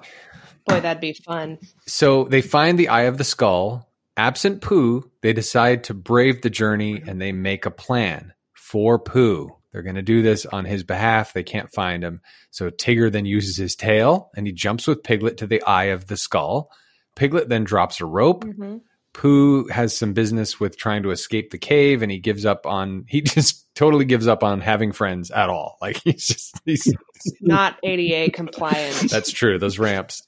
Also, this was the moment I was at the concept of an albino cave bear came to my mind. I was like, whoa, cool. What if bears lived in caves all the time and didn't see the sun? And what would that be like? Polar bears? Just think about it.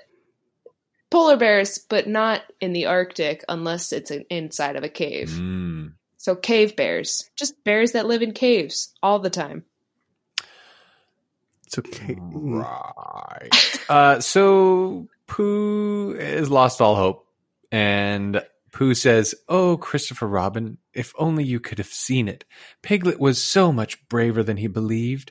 Tigger was stronger than he seemed, and Rabbit was smarter than he thought." He finally got it right, guys. He figured it out. If I remember correctly, it doesn't even dawn on him, right? Nope. He's just like, yep. Yeah. No. Like it's always been. It's sad. It's sad. He's giving up hope. He's going to live the rest of his life alone, sad and scared, and in a dark, damp cave. This was kind of a creepy moment. Well, but he's come through a journey. He's been trying to kind of get this thing out. He finally gets it out just when all hope is lost, and then then he hears, "Even if we're apart, I'll always be with you." It's Christopher Robin, guys. Where's this voice coming from? He's there. Is it? No, this is the thing.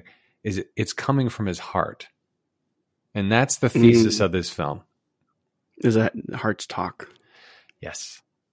But just, I mean, I think it's touching for real. Like this is as long as we're together. Like Dan, you are in my heart all the time. I feel like we're always together because you're always in my heart. Same with you, Audrey. In my heart, you're always, even if we're not together, we're always together. And that goes for you listeners as well. You are always in our hearts here at Scraping the Vault. Joanne, in our hearts. Steve, Alan, Rob, David, Steven. Little Star knows. Gollum? Is that you? No, it's Kathy Lee, apparently. I mean, I see. All right. Little Mama. No. So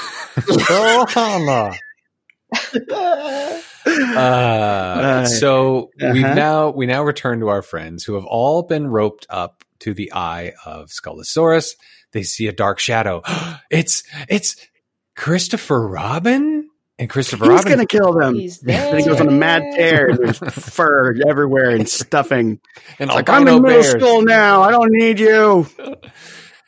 Albino cave bears. Slashed. ABCs. I mean, ACBs. Albino cave bears. God. That's our new band. Cool. Great. Where have you been? I've been looking all over for you. That's Christopher Robin. So Piglet tells Christopher Robin he's brave enough, and Tigger learned he's strong enough, and Rabbit is smart enough. This is all like No Place Like Home, Wizard of Oz feeling at this point, right? Like they didn't need. Yeah. And then he says, you didn't have to come all the way out here to find it. It's been inside all along. So is Christopher Robin the wizard? Yeah. Or Dorothy? I guess so. Well, he is. I mean, he is kind of like. I mean, it's all his imagination anyway, right? So that's true. Just so he's Dorothy. Why would he imagine his animals with separation Because anxiety? he's a megalomaniac. Because he's like just an egotistical. The kid's like just about to. Like, how old is Christopher Robin in this? 72. Well, he's going to school, so he must be at least 6. Right. Yeah, I'd say Kids I'm going to are go. jerks. Yeah, is it elementary school? But not your kid. You listening right now, your kids are not jerks. And you're in our hearts. Here Steve. It's Scraping the Vault. Eleanor. So Christopher Robin's like, I wasn't in the skull. I was in school. And then, and then Rabbit says, that owl. I knew Skull had another Y in it.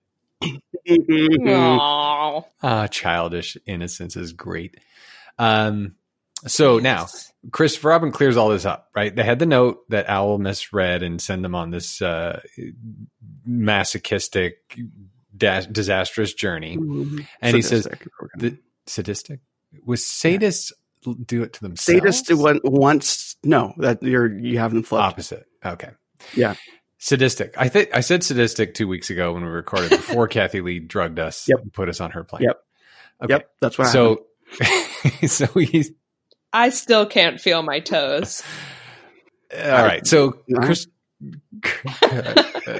Christopher Robin clarifies. He says, the note says, don't worry about me. I'm not going far away. I'll be back this afternoon. Help yourself to some honey. And then we cut to Pooh having a dilemma about eating the honey.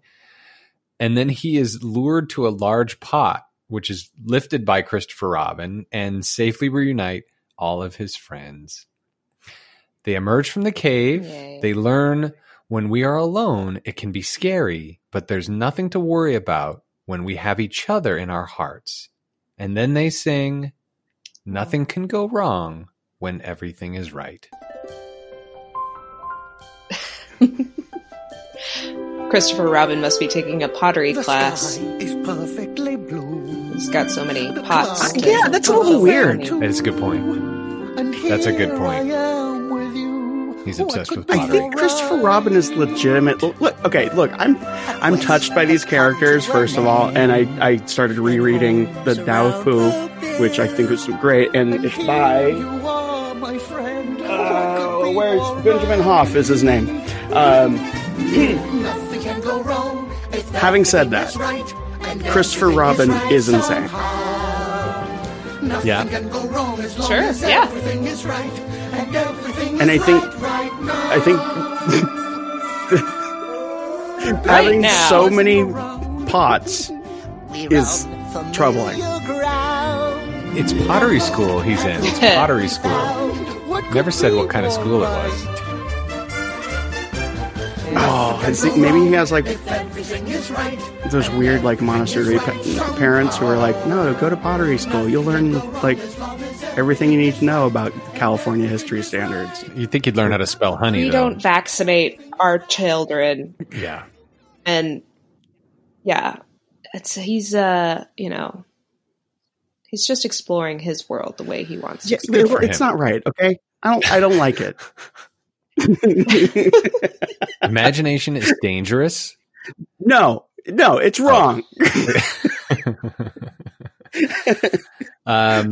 Where do his parents get off? He's an unsupervised minor traipsing around in the woods, giving him participation trophies, just praising him for every achievement. Every last honeypot that he makes is better than the one that came before it, which happens to be true. They're not But good. he never learned how to spell honey. They're just pots. No. Okay, guys, it's dusk. And then Pooh asks Christopher Robin, why does he go to school? And Christopher Robin explains why he goes to school and how scary it might be. But then he remembers his friends and how brave Piglet can be and how strong Tigger is. And then when he felt the loneliest, he remembered Pooh. Christopher Robin explains he has to go back tomorrow, and will Pooh promise to be here forever and ever? They agree.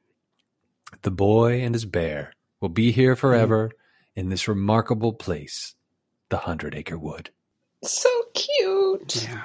It is really cute. Yeah. Dan had I got the warm Dan had to fuzzies. ruin it with his megalomania. Not mine. I keep mine in check.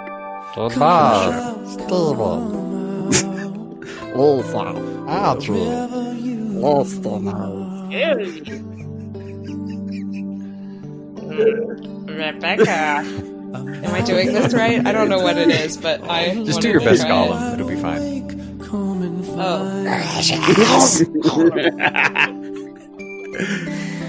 All right. Okay. Why you ruined it, taters? I can't, guys.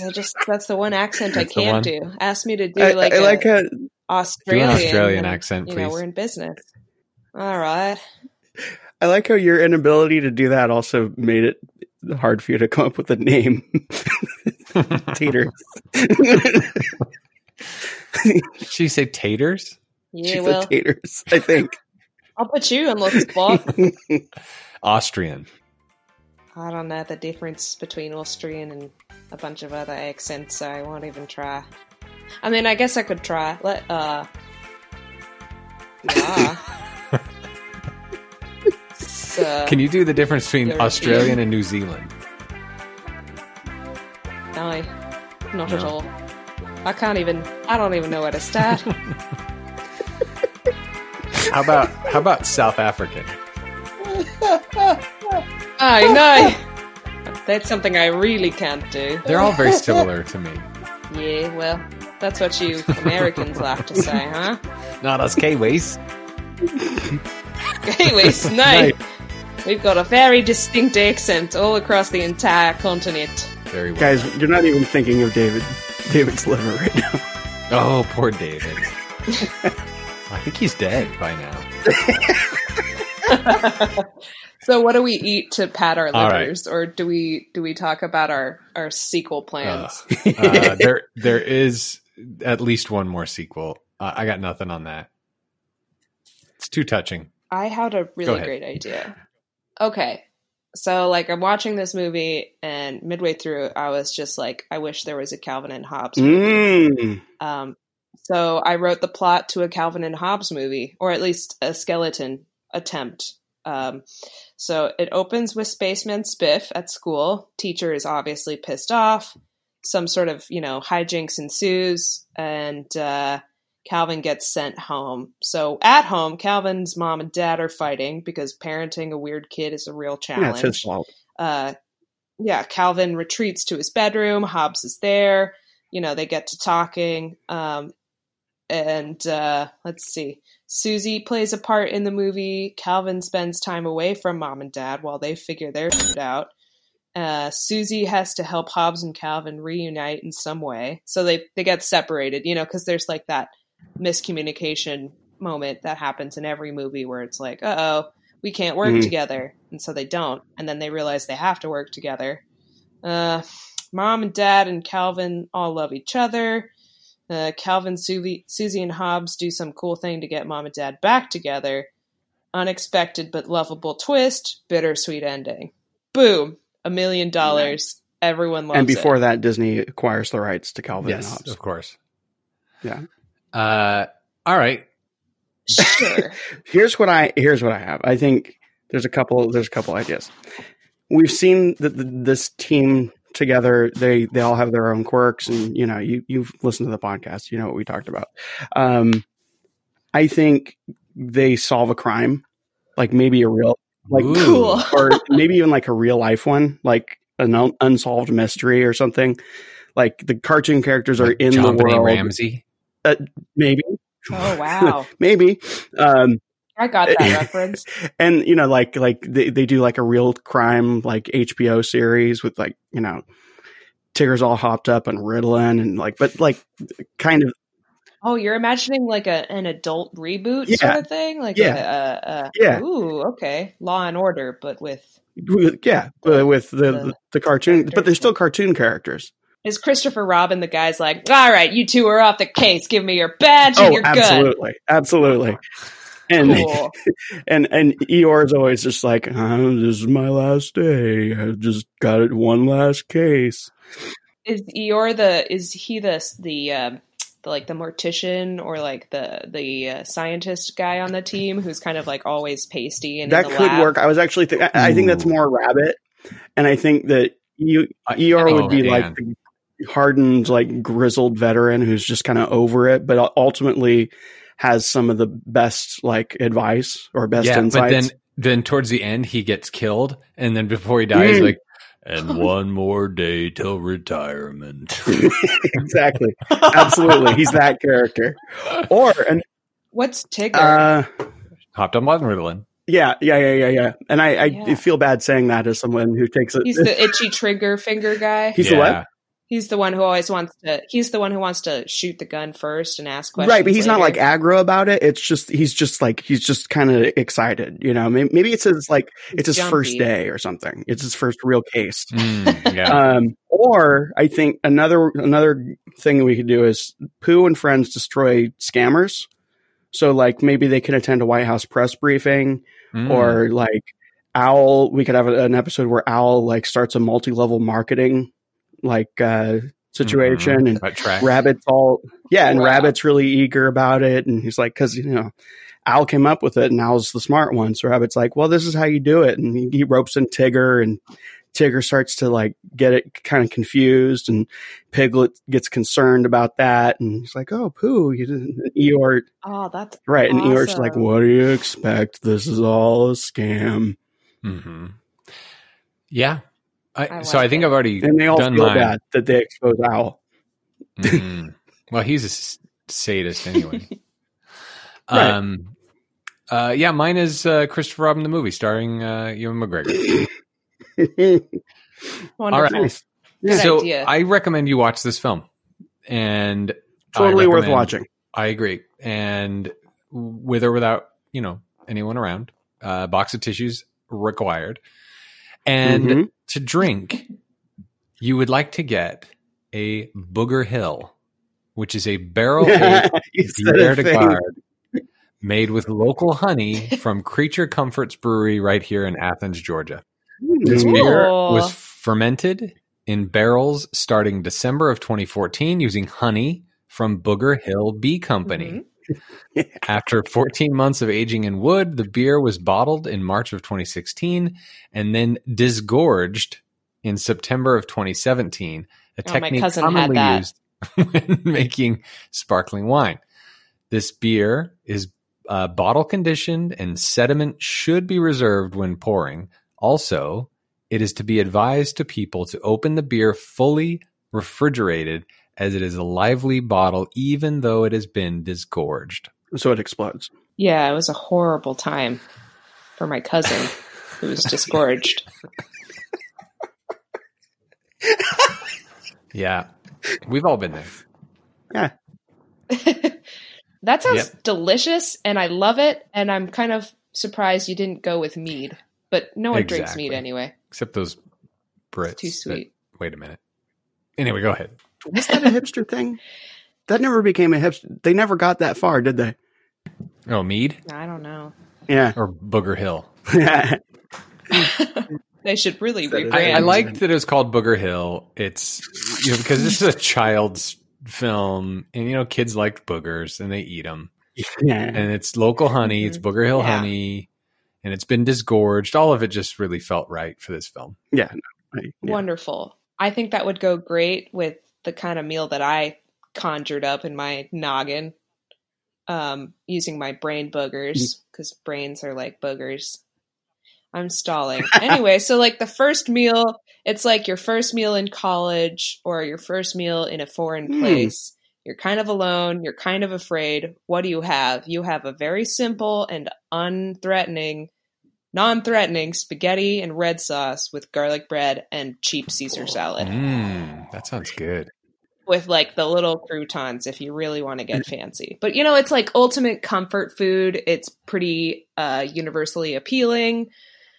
What's not to like about a good pasta with red sauce? And Parmesan cheese from a can, from the cylindrical can. Powdered. It's powder, and you could snort that shit if you wanted to. But it's also a really, really good baseline to like measure the overall quality of food at a place. Like, remember when buffets existed?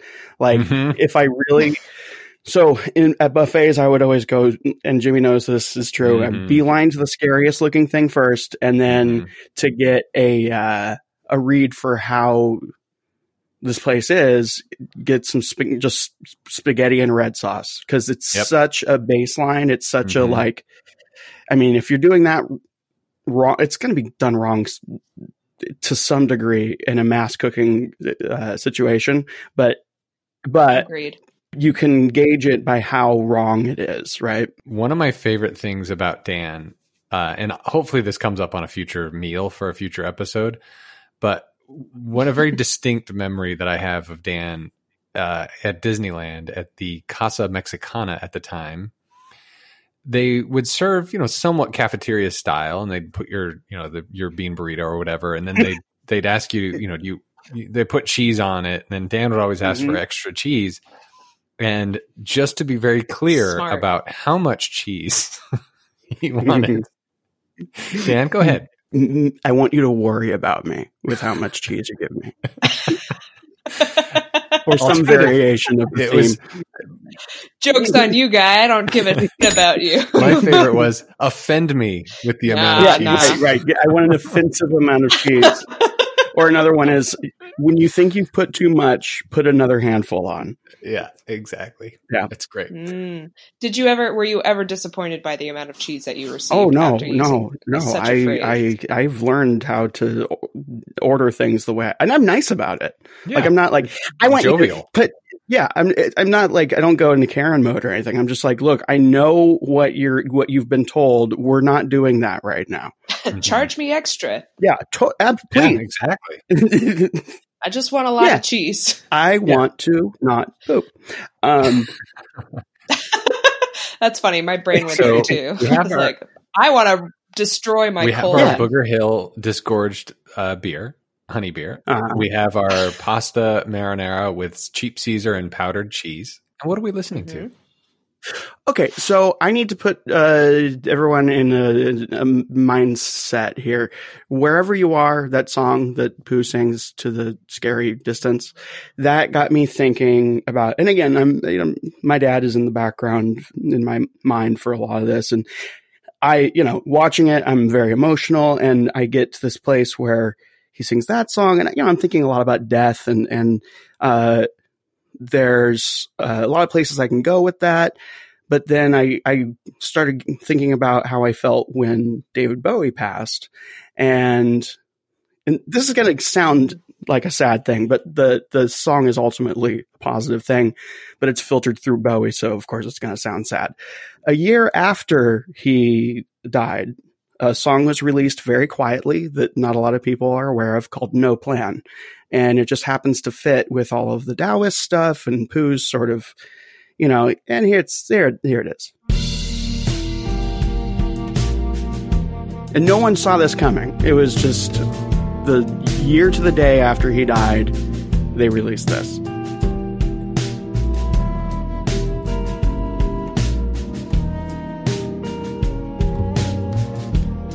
Twirling my pasta with a spoon. Good so far. Mm-hmm. Dumping that powdered cheese on. Oh, offend me with the amount of cheese. There's no music here. Wow. I'm lost. So if no one's familiar with I'm sure a lot of people are familiar with the idea that he put out an album, shortly before he died. What people might not be aware of is that the album was made with him knowing that he was dying, and it's very good, and it's sad, but in the way a good funeral is sad, where you're like, okay, I miss this person, but I'm okay with this. You know what I mean? And so this song comes out a year later, and the point of it is basically like, I'm fine. I'm confused. I don't know what's happening. I have no way of conceptualizing where I am now, but I'm gone and I'm okay. That's amazing. I like this. It's perfect. Yeah.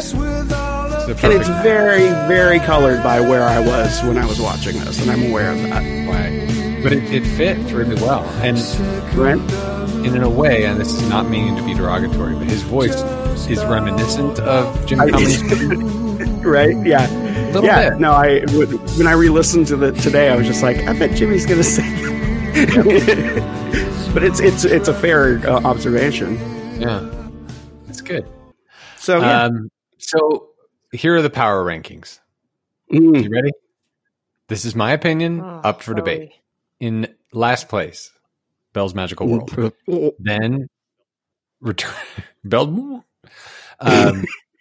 of the Jafar, Belle's Magical Christmas, Enchanted Pocahontas 2, Enchanted Christmas, Pocahontas 2, Journey to the New World, Lion King 2, Aladdin and the King of Thieves, and number 1, Pooh's Grand Adventure: The Search for Christopher Robin.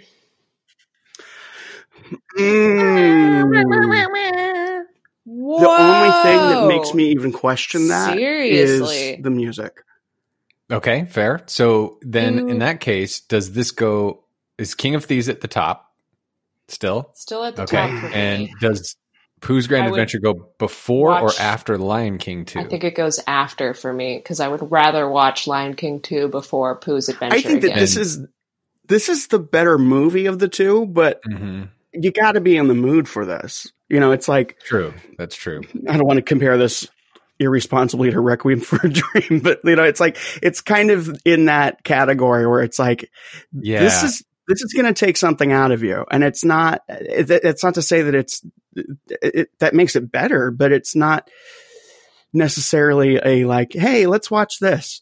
It feels like it's its own category, right? All these others, you can kind of have it on, it's fluff, but Pooh's in its own little side category where, I mean, we have to kind of put it in the rankings, I guess, unless we just have this alternate category we haven't figured out yet. Agreed. But, guys, is this one delivery or is it DiGiorno? Ooh. Red Baron. Ooh. How about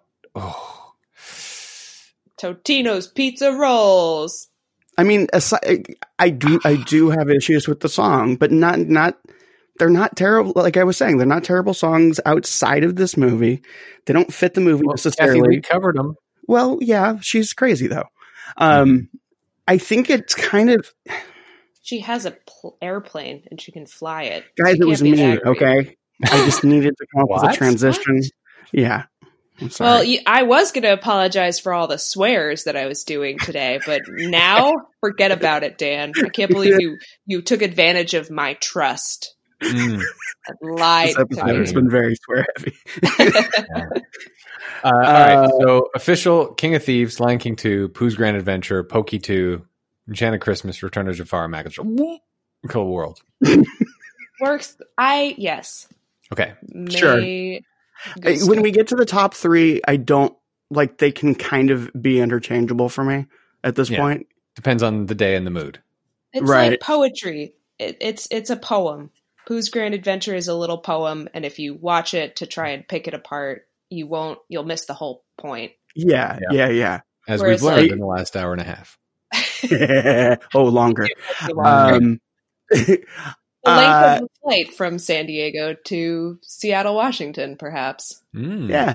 All right. You know, I think King of Thieves it continues the story effectively in a way that works. This one, it's very skillfully works in the whole idea of it being a straight to video sequel. It does it so skillfully. Yeah. Let's just end this thing. We'll keep it at that. So Cool. Power Rankings, King of Thieves, Lion King 2, Pooh's Grand Adventure, Pokey 2, Enchanted Christmas, Return of the Fireman. Whole world. So thank you for listening. Thank you for understanding our abduction by one Kathy Lee Gifford from San Diego to our mind palaces. I want you to please listen to the other shows on our network. Of course, this is Scraping the Vault, as it's always been. In order of important power rankings of podcasts: Scraping the Vault, Supreme Resort, Banter, Beskar, Bantha Milk. Ears up. You keep playing this game. I'm not going to play it with you. Ears up in depth. Ears up. And also want to thank our official travel partner, that is Concierge. If you're interested in planning Disney theme park or any theme park adventures, call Concierge. Gator World Concierge is a one-stop shop, no extra cost to you. It is a wonderful travel partner. They do tremendous work. It's a lot of confusing times these days here in Q3 2020. Please reach out to them. They'll answer all your questions. They can help you plan future travel, weddings, honeymoons. They got you covered.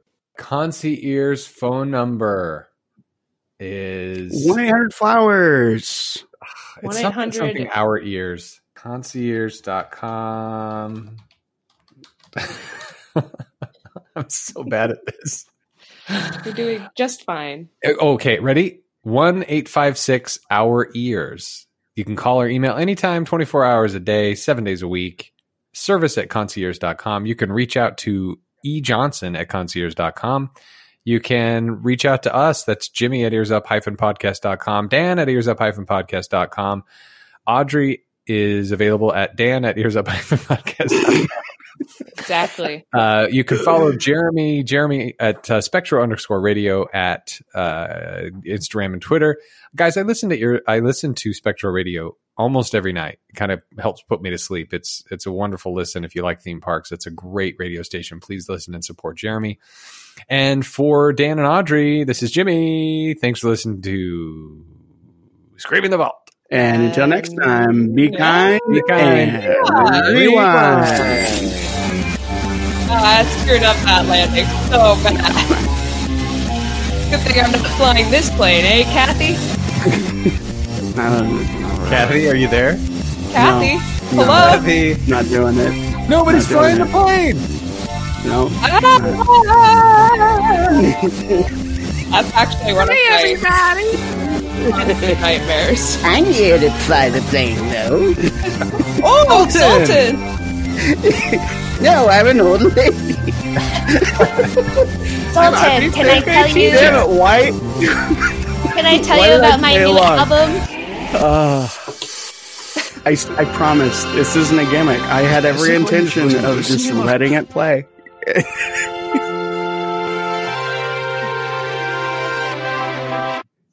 The end.